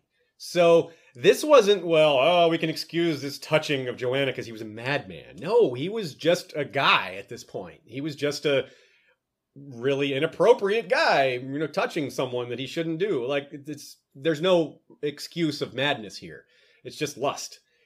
So he's a lot more like, say, Aegon the Unworthy than whichever Targaryen prince dressed a monkey in his dead son's clothes. Of course, in the long run, Aerys turned out to be like both of those with some Maegor the Cruel mixed in, but that's another story. But speaking of, there is an unpleasant angle to kind of return to here, which is that maybe Joanna's opinion on Aerys doesn't matter as much as it should. Again, maybe he was the type to force himself on her, as he did during this bedding, unwanted liberties. If that did happen at some point, would she have been quiet about it?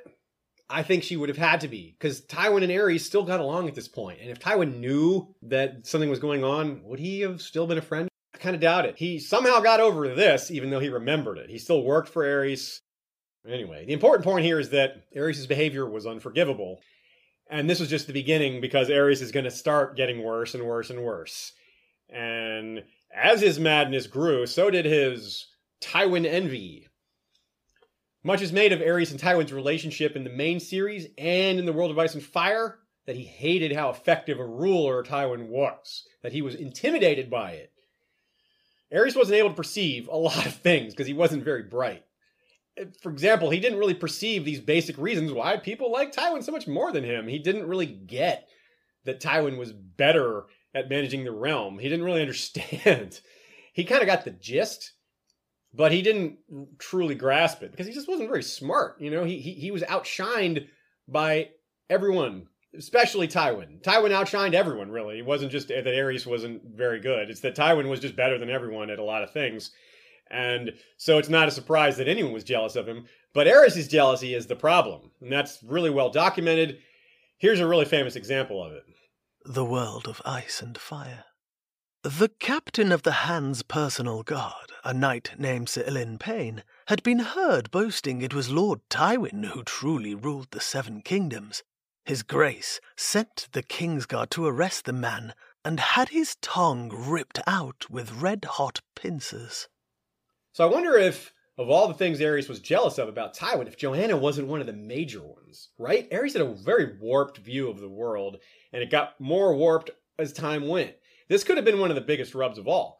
They were all at court together, getting to know each other when they were young, before Aerys was king. His marriage with Rhaella was obviously arranged. It didn't really work out very well, right? Aerys and Rhaella's marriage wasn't good. The two of them suffered through a huge number of stillbirths, miscarriages, deaths in the cradle. And Rhaella had to suffer Aerys himself on top of all that. But if Aerys could have chosen his bride, if he had been king before he got married, he could marry who he wanted. He might have picked Joanna. Of course, if Tywin had already married her, that would have been complicated. But I gotta think that's something that mattered to him. Maybe he lamented the fact that he didn't marry her. As he's slipping deeper and deeper into madness, while he's lamenting yet another dead child, I can picture him hearing, which he did hear about Jaime and Cersei born happy and healthy and perfect, etc., and golden. Here's what he said. The World of Ice and Fire. I appear to have married the wrong woman, His Grace was reported to have said, when informed of the happy event. I wonder what Joanna said to Tywin with regards to Aerys' jealousy. What was her opinion on it? It was obviously no secret. It was an open secret, you could say. Did she play peacemaker? Did she encourage it? Did she laugh? Was she indifferent? Maybe she liked seeing Aerys struggle. Maybe she got a kick out of her husband being the object of jealousy from the king. She may have also felt sympathy, though. Since she may have had feelings for him in the past, or even more recently, or may have even had a fling, you can see how a former lover might feel sympathetic, even though he had given them so much reason to hate him. Emotions don't always make sense, after all. Now, this is where we come back to our lack of knowledge as to what Joanna actually looked like. It's unlikely she was plain, as we said, but All we really know is that she had the standard green eyes and golden hair because Jaime sees her in his dream, and he remembers that much. You'd think that if she had black hair, he'd remember that much. But he doesn't recognize her, and can't tell if she's 15 or 50. What's funny is she never actually got to age 50, but anyway, he doesn't know it's her. The point is, her looks aren't that notable, and this just speaks even more to what's memorable about her being her strength of character, what she did in life, not what she looked like. This, again, is what I think was the draw for Aerys and Tywin and other people. But there is another major implication here. Let's jump far ahead of where we are right now in the timeline, because what we're going to talk about relates very strongly to Tywin and Aerys in as far as the jealousy goes. What we're talking about is the marriage ambitions that Tywin had in regards to having Cersei marry Rhaegar. Remember what happened here. Tywin, he's the richest lord in the land. His heritage is nearly unmatched. He's hand to the king. He presents his incredibly beautiful daughter, who is born from the woman that Aerys had a crush on or a thing with or whatever. And somehow she's not good enough. Wow. This is Aerys' jealousy in full swing. That's gonna sting, right? Marcellus Wallace from Pulp Fiction would definitely have something to say about this, about how pride can F with you. Tywin being a man of pride, that's probably what was happening here. And I can also see Joanna agreeing with Marcellus Wallace when he said pride only hurts. It never helps. Joanna was caught in the middle of all this. And so much of what we know about the situation is filtered through others. We have Maesterly accounts. We have secondhand information from Lannister POV memories. But the Maesters weren't contemporaries, because this Maester is Yandel, and he's getting his information from elsewhere. It's not Pycelle writing The World of Ice and Fire. And Tyrion's POV, well, we get nothing, basically, because he doesn't remember her. Cersei and Jaime were too young to know much. Cersei hardly thinks about her at all. Jaime's got that one dream and a few other things. So mostly we got to read between the lines. It's another reminder that we know several things regarding her impact, but not much at all regarding her personality. So that's why we keep asking so many different questions, so many different possibilities that don't seem to fit with each other, because there's such a huge range of possibilities. Such as the fact that Aerys was not the only dragon whose opinion mattered. As the king was embarrassed by the hand outshining him in the eyes of the realm, so was the queen embarrassed by something to do with the hand's wife outshining her in the eyes of the king. But King Aerys did what he wanted. The queen couldn't really stop him, but she could dismiss the distraction. The World of Ice and Fire. It has been reliably reported, however, that King Aerys took unwanted liberties with Lady Joanna's person during her bedding ceremony, to Tywin's displeasure. Not long thereafter, Queen Rhaella dismissed Joanna Lannister from her service. No reason for this was ever given, but Lady Joanna departed at once for Casterly Rock, and seldom visited King's Landing thereafter. No reason was ever given, it says, but it sounds like one was actually, right here. The World of Ice and Fire. Though she turned a blind eye to most of the king's infidelities, the queen did not approve of his turning my ladies into his whores. Joanna Lannister was not the first lady to be dismissed abruptly from her grace's service, nor was she the last. We can imagine that whatever so-called scurrilous rumors from around the time of 259, they would have returned after this event in 263, right? When these unwanted liberties occurred. Maybe the rumors never died down in the first place. If they did, well, this would have definitely brought them storming back. But there's something else here that's a really kind of odd. This is maybe something we should have put in the meta section, but I think it fits here just as well. Queen Rhaella. This quote about her husband turning her ladies-in-waiting into whores. Then the Maester immediately refers to Joanna incident, thus basically saying that it was Aerys that made Joanna into one of his whores. World of Ice and Fire was written for Robert Baratheon, married to Cersei. Cersei's father is Tywin. Did this Maester not realize that this book would contain these things and that they would see it? Wouldn't they be insulted? I mean, Lannister pride is notorious, right? Especially Tywin's. Arguably, Cersei handles these things even less well. Tywin, at least, can be patient about his revenge. Cersei kind of just becomes enraged immediately. You'd think a maester would know better than to include all this talk about Cersei's mother and Tywin's wife, right? But George had this maester write it anyway, despite it would probably put him in danger, but he had him write it. So that's very interesting from a meta perspective. Consider that one. But back to the timeline. Let's look at this again. The dismissal of Joanna apparently happened just after the wedding, and the wedding was 263.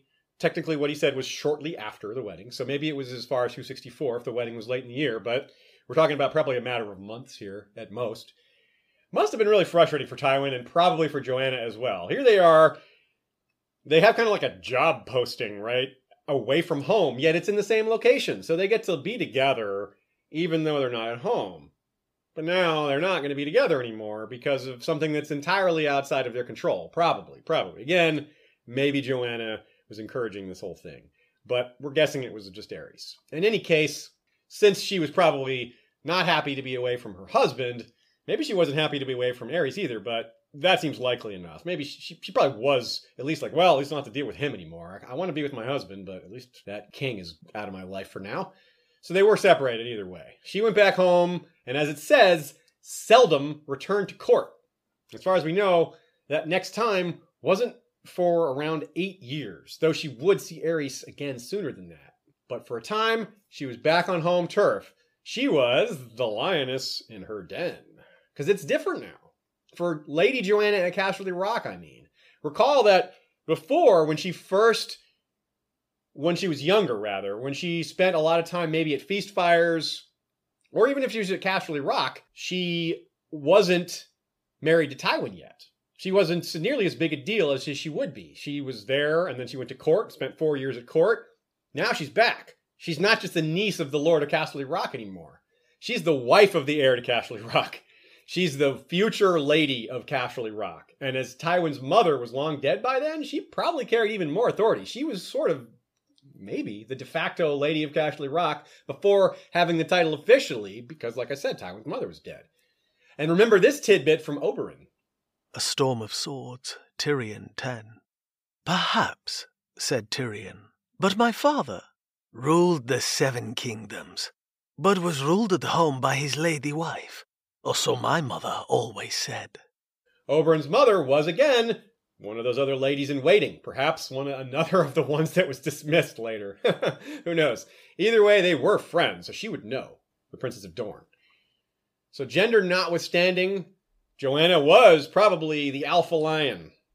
And then from this time again, which is around 264, until her death in 273. So she was, I would say, top dog, but it's top lion. Especially given that there was no obvious other candidate to take charge of the Rock. I really think it was Joanna. Tywin would be hand this whole time and passed it as well. But he's at court most of the time. Lord Tytos himself, as we said before, he was depressed for a long time prior to this about his wife's death. And he was never much of a ruler anyway, right? This is around the time where he was almost killed by lions, right? This is when House Clegane was formed. And he began to put on weight. This is when he got fat. He maybe just was afraid to go outside because of the lions. He was afraid to go hunting. I don't know.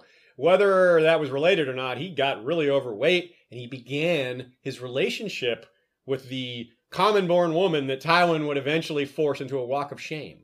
That came so much later. Tywin maybe didn't even know much about this woman. Joanna may have told him, but he wouldn't have met her, probably. So that begs the question, what did Joanna think of this woman that was Tytos' lover? Now, Tywin had already wiped out 2 houses while his father was lord. Showing he was willing to forego governance and key decisions, meaning Tytos was willing to just let Tywin do his thing. But now, no one's going to mess with House Lannister, right? Even though Tytos is still in charge, they saw what Tywin was capable of. So even though Tytos is in charge, and he's weakling, and Tywin's way off at court, people still got the message. Do not mess with these current lions. Again, this was before he's hand to the king. So Tywin has established himself as someone that you don't want to mess with, even before he got all that authority. So it sounds like Lord Tytos was effectively retired. He just got fat and spent time with his lady. So with Tywin at court, Joanna was probably running pretty much everything.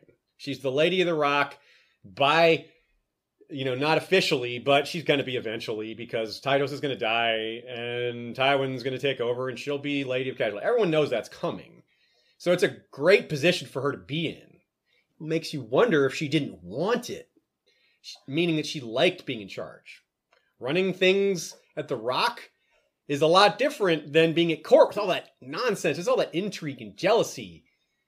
I mean, maybe she actually liked it, right? To us, sitting here, we're like, yeah, get away from all that. Get away from all those distractions. Get away from the intrigue and that court nonsense. But maybe Joanna actually liked that. But I don't think she did. She didn't want to marry her kids to the royal family, right? Even though Tywin did.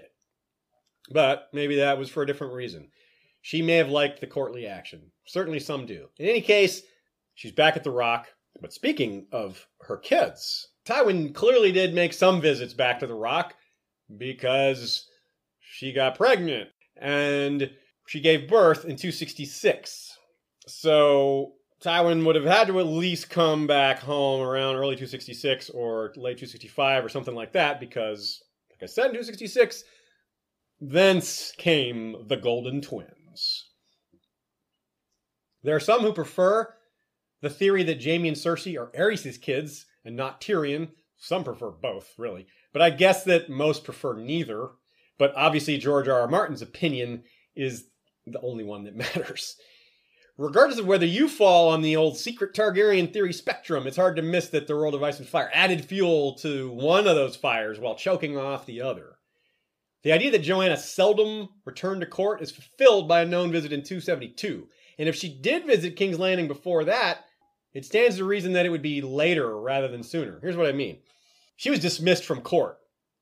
It wouldn't make a lot of sense for her to come back like a year later or a year and a half later when it's the same queen and king there that got rid of her.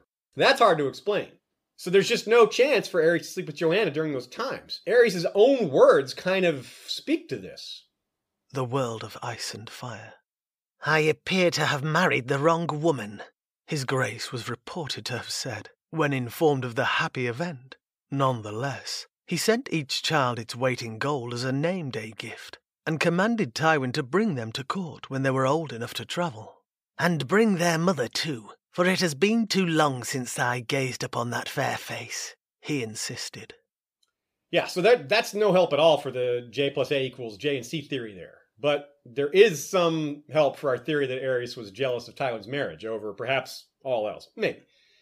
Tywin was there for the birth of the twins. We know that. But it's not clear when he went back to court afterwards. But he did at some point before events drew him back home again. Which was that in the following year, 267, Lord Tytos died. He was on the way to visit his mistress, apparently. The same one who's about to do a walk of shame. It's unlikely Joanna liked her, again, but maybe she kind of liked that she just kept Tytos out of action so she could run things. Hard to make assumptions here, but lots of fun possibilities to examine. I wonder if Joanna was able to arrange for anything this whole time, several years of her sort of being in charge with Lord Tytos doing his thing. Maybe she got Lord Tytos to do a few things. Tytos was said to be very generous in his will to his own sons and his daughter. And given how loose he was in money in general, maybe he left some things for Stafford and Daemon and Joanna's other siblings. He got that. Maybe she arranged for that. Maybe she helped make sure her siblings were taken care of. It wouldn't have been hard to convince Tytos to do that. The World of Ice and Fire says Tywin returned to the West for his father's funeral. So that means he wasn't there when it happened. That's why we knew that he had gone back to court. But of course, Joanna was, almost certainly. And since we don't know her thoughts on Tytos, it's hard to judge what she felt. But she was probably pleased to see her husband in charge, to see him named Lord of Casterly Rock. Compartmentalized from whatever she thought about Tytos. Even with our guess that Joanna was effectively in control before, now that Tywin had full authority, things were definitely going to be different, even though things may have been basically with them in charge before. For example, that walk of shame. Somehow that seems like Tywin's idea, right? But it was Joanna who lived with her. Maybe she's the one who got really upset with her over time and gave Tywin that idea. You never know. Some people even suggest that this is more of a fringe idea, but Tywin had this woman do the walk of shame as a threat to Joanna to, be worried about, hey, don't mess with Aerys, so this is what's going to happen to you. I don't believe that theory. I think Tywin loved Joanna too much to threaten her like that. But what we know about Tywin's love is all hearsay too, right? So can't dismiss that either. In any case, Tywin had a lot to do once he took over. Even with that guess that Joanna had been running things, there'd be things he wanted to change, things he couldn't have changed, even though they were kind of in charge. Tywin now with full authority and Warden of the West, etc. He had all these inherited titles on top of it. Once he left to go home, the most curious thing happened. Court went with him. That's right. There were now dragons at the Rock. The world of ice and fire. When he returned to the West to attend his father's funeral and set the Westerlands in order, King Aerys decided to accompany him. Though his grace left the queen behind in King's Landing, her grace was pregnant with the child who proved to be the stillborn Princess Shaina. He took their 8-year-old son Rhaegar, Prince of Dragonstone, and more than half of the court. For the better part of the next year, the 7 kingdoms were ruled from Lannisport and Casterly Rock, where both the king and his hand were in residence. Okay, so this is weird, right? There's just no detail about what happened during this time. Not a lot of explanations as to what court was like run from Casterly Rock. Maybe it generated new rumors about Aerys and Joanna, or new tension, or new incidents. Jaime and Cersei were only a year or so old, so no getting to know young Rhaegar.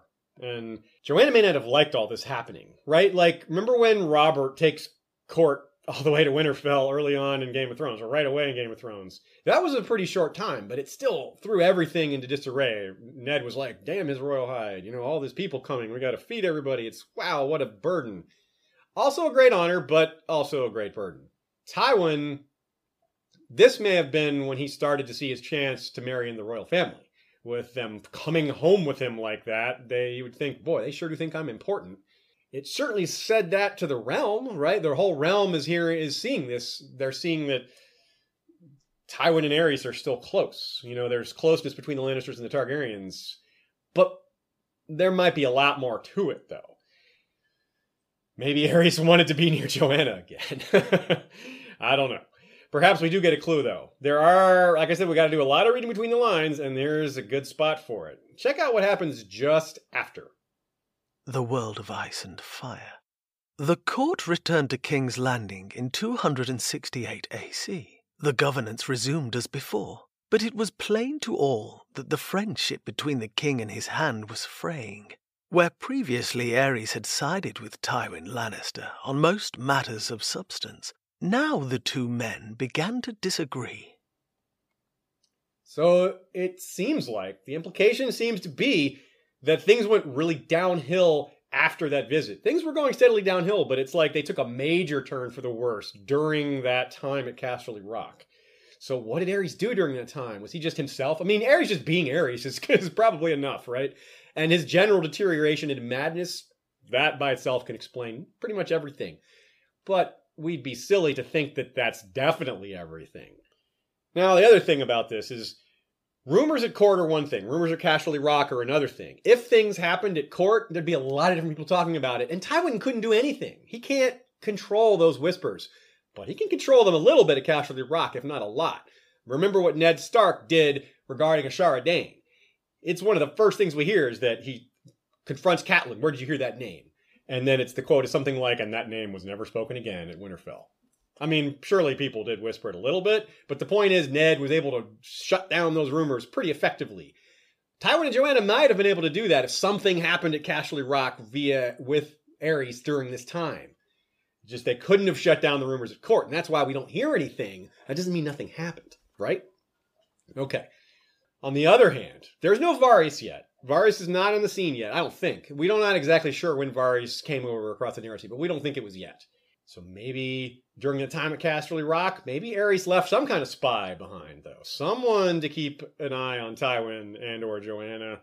Someone loyal to him. Someone he was bribing. Someone he may have corrupted. Someone he jingled coins at. Or threatened. Or had his people do that, too. Very, very suspicious. And maybe there was just some minor breach of trust, though. Maybe it was nothing even to do with Joanna and Aerys. Maybe it was just something else. Maybe just Aerys being Aerys again. I can just throw that out there as a generic possibility. Something serious enough, though, to do damage to Aerys and Tywin's friendship enough that it was a big deal. The jealousy wasn't fully realized yet at this point. Neither, again, was the insanity. Some of the worst insults that Aerys was going to deliver to Tywin had yet to happen. So it probably wasn't that. So something was there, though. And the next 4 years, it just got so much worse. The pace of abuse from Aerys to Tywin just kept going up. So going downhill is an understatement of what happened in Tywin and Aerys' relationship. But things were still functional. Tywin still did his job. He still continued at court, maybe returning home from time to time. Joanna was probably still running things at the Rock. She was raising Jaime and Cersei. Despite this declining situation, Joanna might have been having a pretty decent time of things. It might have been one of her best stretches of time in life. I mean, Aerys did triple taxes back at Lannisport at one point, so she felt that. She probably heard the complaints and maybe had to deal with that. And maybe had to exchange some letters with Tywin, some ravens to figure out how to handle that whole situation. But as far as problems of ruling, of problems in Westeros, as far as the kind of problems that would come later, that's pretty mild. So the worst was still far away. It was coming, though. And so that's where we're going next, because these happy adult years of Joanna, they clearly can't last. A coat of gold, a bed of blood. That's our next section here. Joanna went to court in 272 and brought the twins with her. Aerys had been king for 10 years, and there were to be celebrations of that span. Tywin himself, as Hand, played a major role in making sure that the occasion would be special. Sadly, though, this visit marked the beginning of the end for Joanna. Around this time, she became pregnant with Tyrion. As we know already, she did not survive it. Though surely all women of Westeros know the dangers of childbirth, she probably didn't predict that the following year would be her last. But she may have felt some sense of dread anyway, given what Aerys was becoming, given what he had done before, and that she'd have to be around him while her husband was there. And then there's Queen Rhaella, who was the one who dismissed her, probably wasn't looking forward to whatever possible embarrassments might happen, because she'd fear that they'd happen again, and they did, in fact, happen again. Some will suggest that maybe Joanna got pregnant before the tourney, or gotten pregnant after. It's certainly true that both of these are possible, so I don't think that we're assuming otherwise. But that said, I do think the most likely time for her to get pregnant was at the tournament around this time. This could be several months we're talking about here. Because, here's why. If she had been pregnant, it'd be a perfect excuse to stay home. Not have to come to the tournament at all, not have to be around Aerys. It's well known that women don't want to travel when they're pregnant. It's just a great excuse to use. And it's not even an excuse, it's a good reason. And the realm in general is very sensitive to that at this time, especially the court, because Rhaella had lost, I don't even remember how many children, stillbirths she had, but it was a really high number, like 6 or something. And everyone would be aware of this. In any case, the 10th celebration of Aerys' reign was honored by the Great Anniversary Tourney. The World of Ice and Fire. At the Great Anniversary Tourney of 272 AC, held to commemorate Aerys' 10th year upon the Iron Throne, Joanna Lannister brought her 6-year-old twins Jaime and Cersei from Casterly Rock to present before the court. The king, very much in his cups, asked her if giving suck to them had ruined your breasts, which were so high and proud.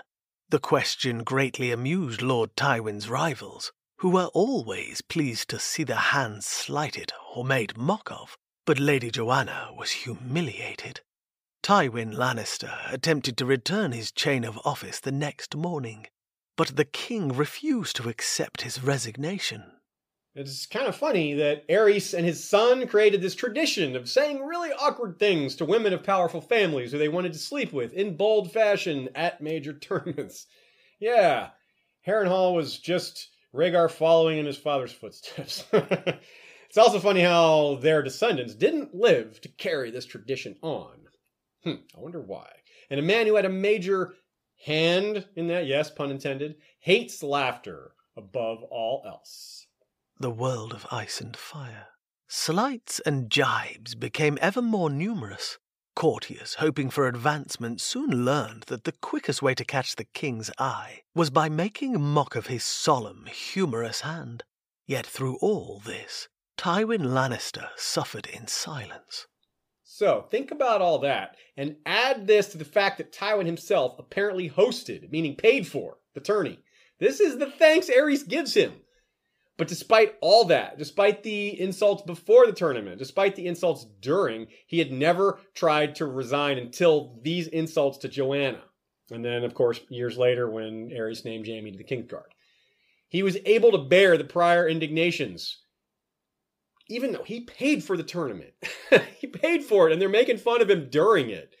Of his wife. Making fun of his wife. Like, come on. So this, you can see why it was just too much. He can handle it when it's at himself, but he's going to defend his wife. But his resignation was denied. He'd have to continue his hand. That's what the king says. There's not much you can do about that. But Joanna and the twins didn't have to stay. Apparently, once the tourney was over, she could go home, and again, there's the pregnancy excuse, because by then she was probably imp pregnant. Yes, that's right. Another pun. Another bad pun combining pregnant with imp. But perhaps it was just time to go home. Maybe it wasn't really about the pregnancy, but I'm guessing it probably was. Tyrion was born in 273. It's unclear whether it was early or late in the year. So yeah, the possibility is that she became pregnant before, after, etc. But again, 272, while at court, I think this is most likely. Again, because Tywin spent most of his time at court. And it's pretty simple, really, if you break this down. Let's say that she's at home, he's at court. They haven't seen each other in a while. And again, court's the only time we can be sure that they were together. Think about this. They haven't been together in a few years or a few months, whatever. Of course they're going to want to sleep together if they haven't seen each other in a few months. Lions need loving too. Since Tywin was unable to resign, he probably didn't go back to the Rock right away with her when she left. So he probably went later, like around the time when she was due, because he was there for her first delivery, so he was probably going to be there for the second. And there was also the matter of this visit that was coming. The Princess of Dorne, Joanna's old friend, was apparently coming to visit Casterly Rock. Tywin almost certainly knew about this too. It wasn't likely to be a major visit like that he didn't know of. So as we said, it seems more likely that she became pregnant while at court than back at home because there's just no guarantee Tywin was even there. So that doesn't mean it was Aerys that got her pregnant. It just means it might have been. We're still far from Aerys being at his worst. He hasn't started burning people yet. He isn't fully insane. Though again, he was farther along than he was the last time they saw each other. So it's pretty unlikely she had interest in an affair, despite the fact that he wasn't all, as bad as he would be. But there's a chance.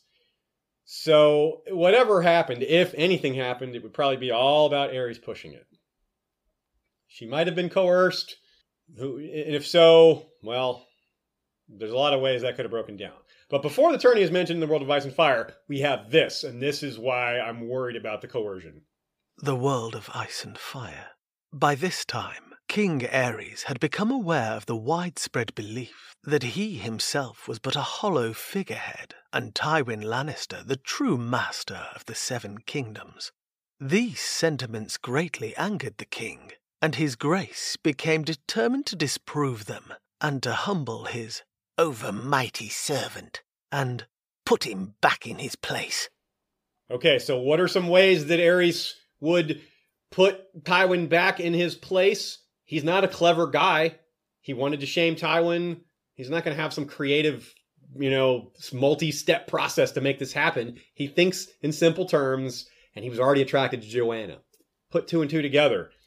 It doesn't mean this is what happened, but if he's coming up with ideas, seems like a really obvious one to come to mind for someone like Aerys, who's shallow and, not a deep thinker. If Tywin ever learned of this, some think that she kept quiet. Like she wouldn't have told Tywin. Because if she had told Tywin, wouldn't he have come to get revenge? And she knows him better than anyone, so she would know what his reaction would be. So she's like, okay, I can't tell him, even though it's horrible what happened to me. I can't tell him because he might just lose it and try to go to war, and we'd lose, and our kids are going to die. So she would just have to keep quiet and hope that if Aerys did get her pregnant, that this kid isn't born with Lannister features. Or that was born with Lannister features. She'd have to hope for Lannister features. So speaking of, I guess it was lucky that there were no purple eyes on Tyrion. Now, is that a stretch? It's like, oh, come on. That's not proof of anything. Well, Lyanna would have had to hope for the same thing, at the last minute anyway. And by the same token, Lyanna didn't want Robert to know who Jon was because she was afraid of retribution. This is the same thinking that maybe Joanna had with regards to Tywin and suspecting that some child she gave birth wasn't his. Would he take revenge? Would he have Tyrion killed? Well, as to revenge, he did get revenge. It was just the type that was served cold. Ser Gregor and Sir Amory saw to that. They wiped out those descendants. As to having Tyrion killed, I just disagree with that idea. I don't think we can assume that Tywin would have Tyrion killed, even if he strongly suspected that Aerys was Tyrion's father. Tywin's a man who cannot bear to be laughed at. He suffered in silence through all those insults when he had to. What do you think he would prefer? To suffer in silence, which he's shown an ability to do, or have the entire realm know that Joanna slept with Aerys? Which would he prefer? Between the rock and the hard place? Between that Casterly rock and a hard place? I think he would prefer to suffer in silence rather than have the entire realm laugh at him. Laughter is what he hated most. He hated it even more than anything else.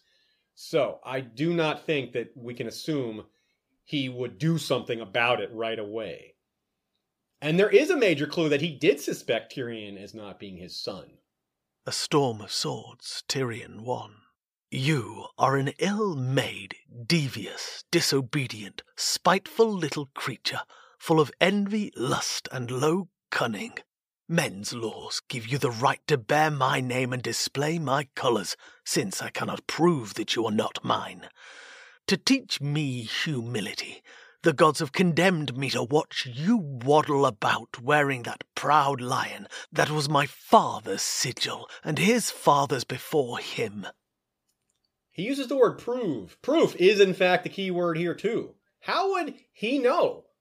How would Tywin know who the child belongs to? Again, we talked about why he, after being separated from his wife, she comes to court. Of course, they're going to sleep together. They haven't seen each other in a few months. So no one's exactly suggesting that Joanna just got to court and immediately slept with Aerys. If she slept with him at all, it would have been, a little later. And then we're looking at her having slept with both of them. How is she going to know which kid this belongs to as far as who the father is, right? And this also explains why Joanna wouldn't want to use Moon Tea necessarily.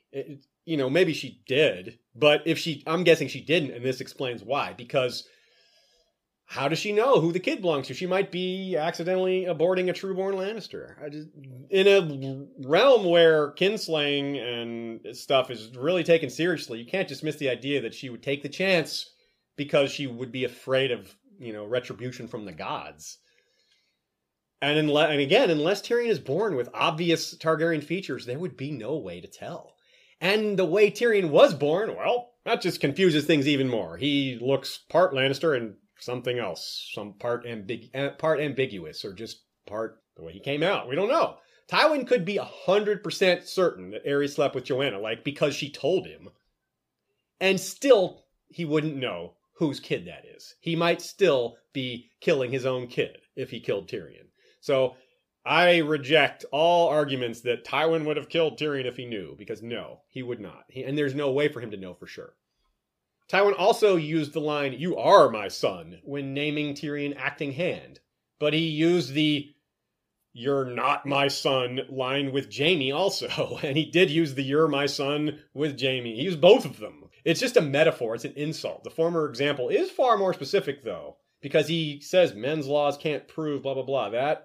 The "You're not my son" thing to Jaime wasn't accompanied by some sort of well, here's why. It was just you're going to be in the Kingsguard, you're not going to continue our line, fine, be that way, I'm disowning you. It was that thing, right? But George wrote it that way on purpose to kind of confuse the issue. Some people wonder why Tyrion has never thought about it himself. If something else is going on, why didn't Tyrion question what his father said to him at that moment? He's never considered the idea that Tywin isn't his father, except there's this one little note. A Dance with Dragons, Tyrion 2. When he was still a lonely child in the depths of Casterly Rock, he oft rode dragons through the nights, pretending he was some lost Targaryen princeling or a Valyrian dragonlord soaring high over field and mountains. And to me, that reminds me of Jon yelling, "I'm the Lord of Winterfell," as a boy when he's playing with Robb. And, well, hey, that's looking like it could be true as well. We'll see.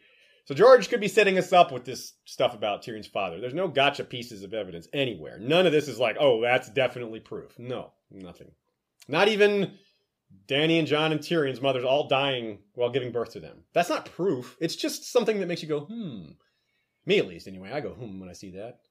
At the same time, though, almost anything you can point to with regards to Tyrion as saying, oh, this proves he has Targaryen blood. No. Almost all of those things is actually more likely to be evidence for him riding a dragon.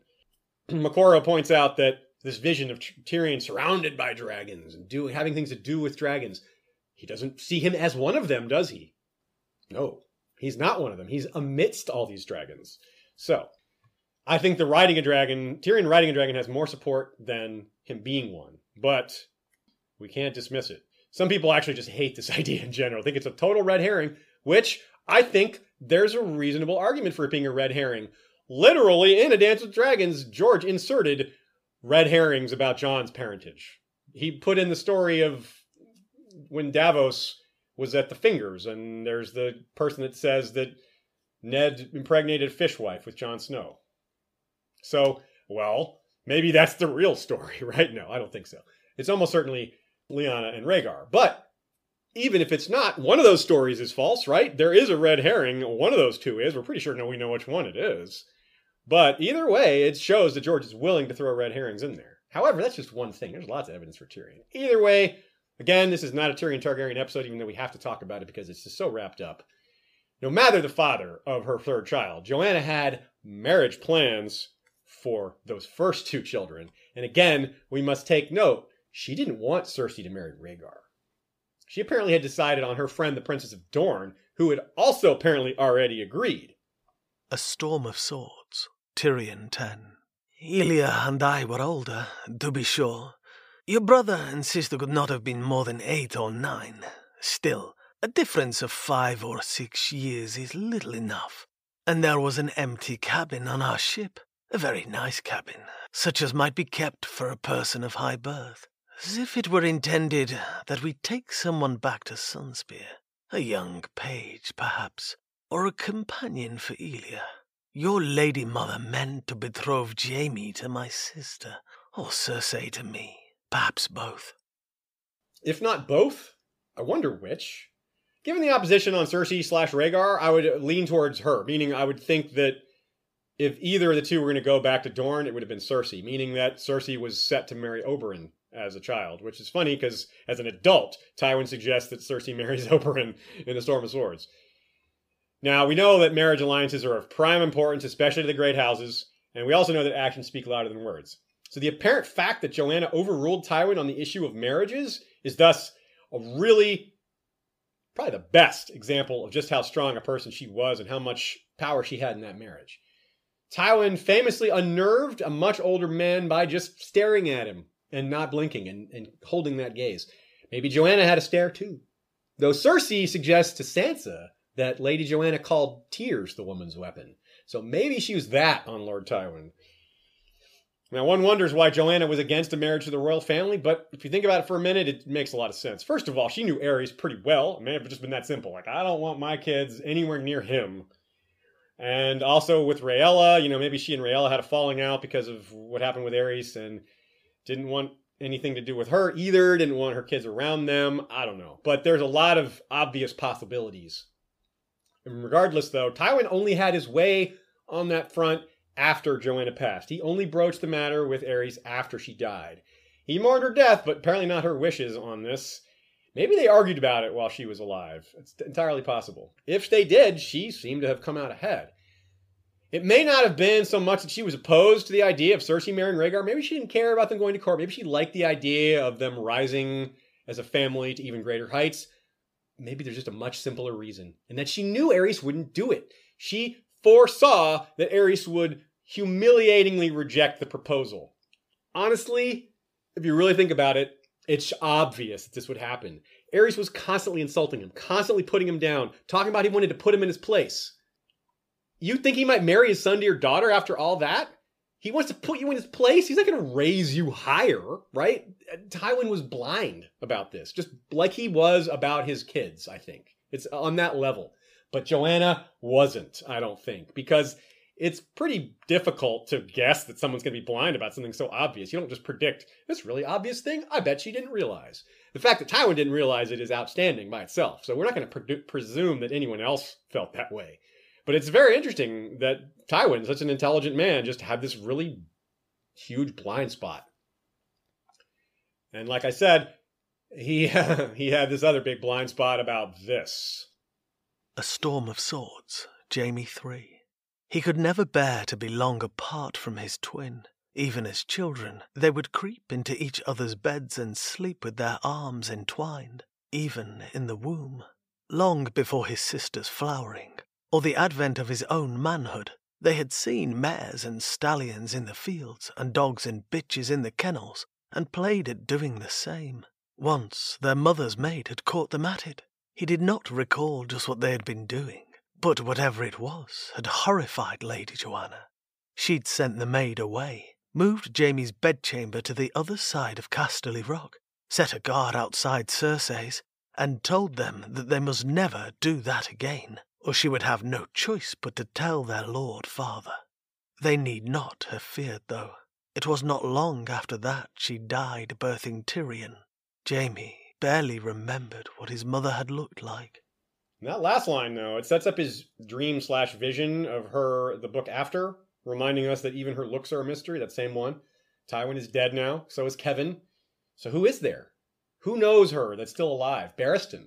That's a good call. Barristan has already made comments to Dany on the Joanna-Aerys relationship in the past. So, taking that a step further, maybe he's going to have a conversation with Tyrion. Tyrion is on Team Dany, sort of, at this point. It's looking like that, especially if he becomes a dragon rider. Maybe he has a chat with Barristan about his mother. That's somebody that could have some information, some very tight information. Remember what I said about how the Kingsguard have access to information that others don't because they're standing guard. If there was an affair, Aerys still had to be in presence of his Kingsguard. He's not going to go off by himself and just escape the Kingsguard. The Kingsguard are like, where is Aerys right now? Why aren't we guarding the king? Where is he? After all the blame Tywin put on Tyrion for Joanna's death, maybe Tyrion wouldn't want to dwell on it. Maybe he doesn't want to talk to Barristan about it.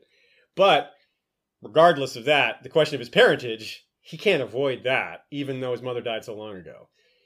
Good thing they do name days and not birthdays, because Tyrion's isn't really a day to celebrate, for obvious reasons. Especially for Tywin, who was never said to smile. Though every once in a while he would threaten to do so. And regarding Lady Joanna... The World of Ice and Fire. Though Tywin Lannister was not a man given to public display, it is said that his love for his lady wife was deep and long abiding. Only Lady Joanna truly knows the man beneath the armour. Grand Maester Pycelle wrote the Citadel, and all his smiles belong to her and her alone. I do avow that I have even observed her make him laugh, not once, but upon 3 separate occasions. It makes me wonder if this was the one time in his life that Lord Tywin Lannister of Casterly Rock, Warden of the West, Shield of Lannisport, and Hand of the King, was given to public display, and if he threatened to cry. Though parents do sometimes discuss names ahead of time, Joanna didn't choose Tyrion's name. That was Tywin, according to the SSM collection. Tyrion doesn't have a great history as a name among the Lannisters, so it was kind of telling choice by Tywin there. So I don't think Joanna would have chosen that name if she had lived to be a part of that. So through all that, I said at the beginning that one of the things we would do was look at Tywin before and after. And I don't see a big difference. I really don't. He was cruel before, and he was cruel after. He was proud before, he was proud after. Maybe it's just that we don't have enough on what he was like before, because we don't have a lot of that. We don't have, memories of them together through someone else's point of view. We certainly don't have Tywin's point of view. So maybe it's just that we don't have enough information. Or maybe it's just that Joanna was a lot like him. Maybe she encouraged him at his worst. Maybe some of the things he did were not just his idea, they were her idea. It's kind of hard to think about that way because Joanna's popular in the fandom and it's hard to think of her as like Tywin. But she was married to him and she was a part of him and she made him a better person according to what we hear. I don't know. It's very complicated. I definitely can say one thing though. One thing that I think is really true and I'm very confident in it is that we will learn more about her. A lot of what we know is recent. The World of Ice and Fire and A Dance with Dragons contains a lot of this stuff. Before that, we learned very little. We learned that she died in childbirth. We learned that she was close to Tywin. We learned that Jaime and Cersei don't remember her very well. But that's really about it. Almost everything else we learned, all the stuff about the timeline, all the stuff about when they were together, all the stuff about Aerys having an interest in her, it all is all starting in A Dance with Dragons and then continued in The World of Ice and Fire. It's really peculiar that George is adding this stuff at this late date. It's not something that's been set up for a long time, except that it was set up in very early in Game of Thrones with that line that we gave at the beginning in Jon 1, his first conversation ever with Tyrion. So, what is George telling us in those early books, and what is he telling us now? Well, we're going to find out. The Tyrion Targaryen question is not going to linger by the end of the series. He could leave it ambiguous. George might decide to never reveal that truth. But I think we're going to learn more. We're going to have more evidence one way or another. And I'm very sure we're going to learn more about Joanna. He didn't just start bringing her back, talking about her, to leave it at that. We're going to have more. I look forward to it. I hope you do too. And that's all for today. Thanks, everybody. Valar Morghulis. I got help for writing this episode from Rhaenys Targaryen of the Westeros.org forums, and Nina Friel, who is Good Queen Ally on Tumblr. Our video intro and the maps that you see in our backdrop were by Michael Klarfeld. You can find him at claradox.de. That's like paradox, but with a KL instead of the P. Guest voices for this episode were Martin Lewis, aka The Reader, who you can find at Echoes of Ice and Fire on Facebook, and Mikal Schick of Vassals of Kingsgrave podcast and Hypable.com. Shea was behind the camera today and did all the video editing. Yolkboy did the audio editing. Thanks to Joey Townsend for the theme music and Jesse Coal for the outro cover theme. There's a lot more that could be said about Tyrion and his parentage, but as I said at the beginning, I didn't want to take up too much time of it because I already knew it would take up quite a bit. We'll have the opportunity to discuss other aspects to that theory at another time, most likely during a future Q&A session. The reason that we have Q&A sessions in the first place, and this episode, is thanks to our monthly patrons who have pledged to keep this show going. Join me in thanking the mysterious BR, Hand of the King, Lord Jim the Fortuitous of Wars and Politics of Ice and Fire blog and Warden of the West, Lord George Stormsville the Cunning, Lord of the Chiliad and Warden of the East, Cabeth the Unfrozen, Lord of the Bricks and Castle Crimson Light and Warden of the North, Lady Kelly McMath of Covington is Lady of the Villa Hills and Crescent Springs, Warden of the South. Sea Lord Grayson Aurelius of Bravos is Blood of the Titan, Sentinel of the Narrow Sea, and Grand Cardinal of the Temple of Yog-Sothoth. He's dispatched 2 companies of crossbowmen to the wall to watch for the king beyond the wall, and while they watch, he has prepared an expedition to seek him out and deliver one final offer of friendship. The 5 stalwart members of our small council are Lord James Inkblade, the Scholar Knight, Master of Whisperers, Grand Maester Saria of the Barrows, Cinder of the Citadel, Lord Robert Jacobs, Master of Coin, Rosie the Clever, Master of Laws, and Lord James Tuttle, Master of Ships. Our other Lord and Lady supporters include Lady Direliz of Castle Naki, the Alpha Patron, Lord Dan of the Red Mountains and Castle Great Bells, Breaker of the Second Stone. Lord Skip of the Veldt is Lord of Castle Ganges. Mary Meg is Lady of the Bloody Stepstones. Gregor the Toasty is Lord of the Breadfort and traveling to distant lands. Alicia Everlasting of the Greenblood is Lady of Desert Rose. Lord Ryan of Castle Stonegate is Guardian of the Rocky Mountain Pass. Lord Garin de Haviland is of Devil's Hand Keep.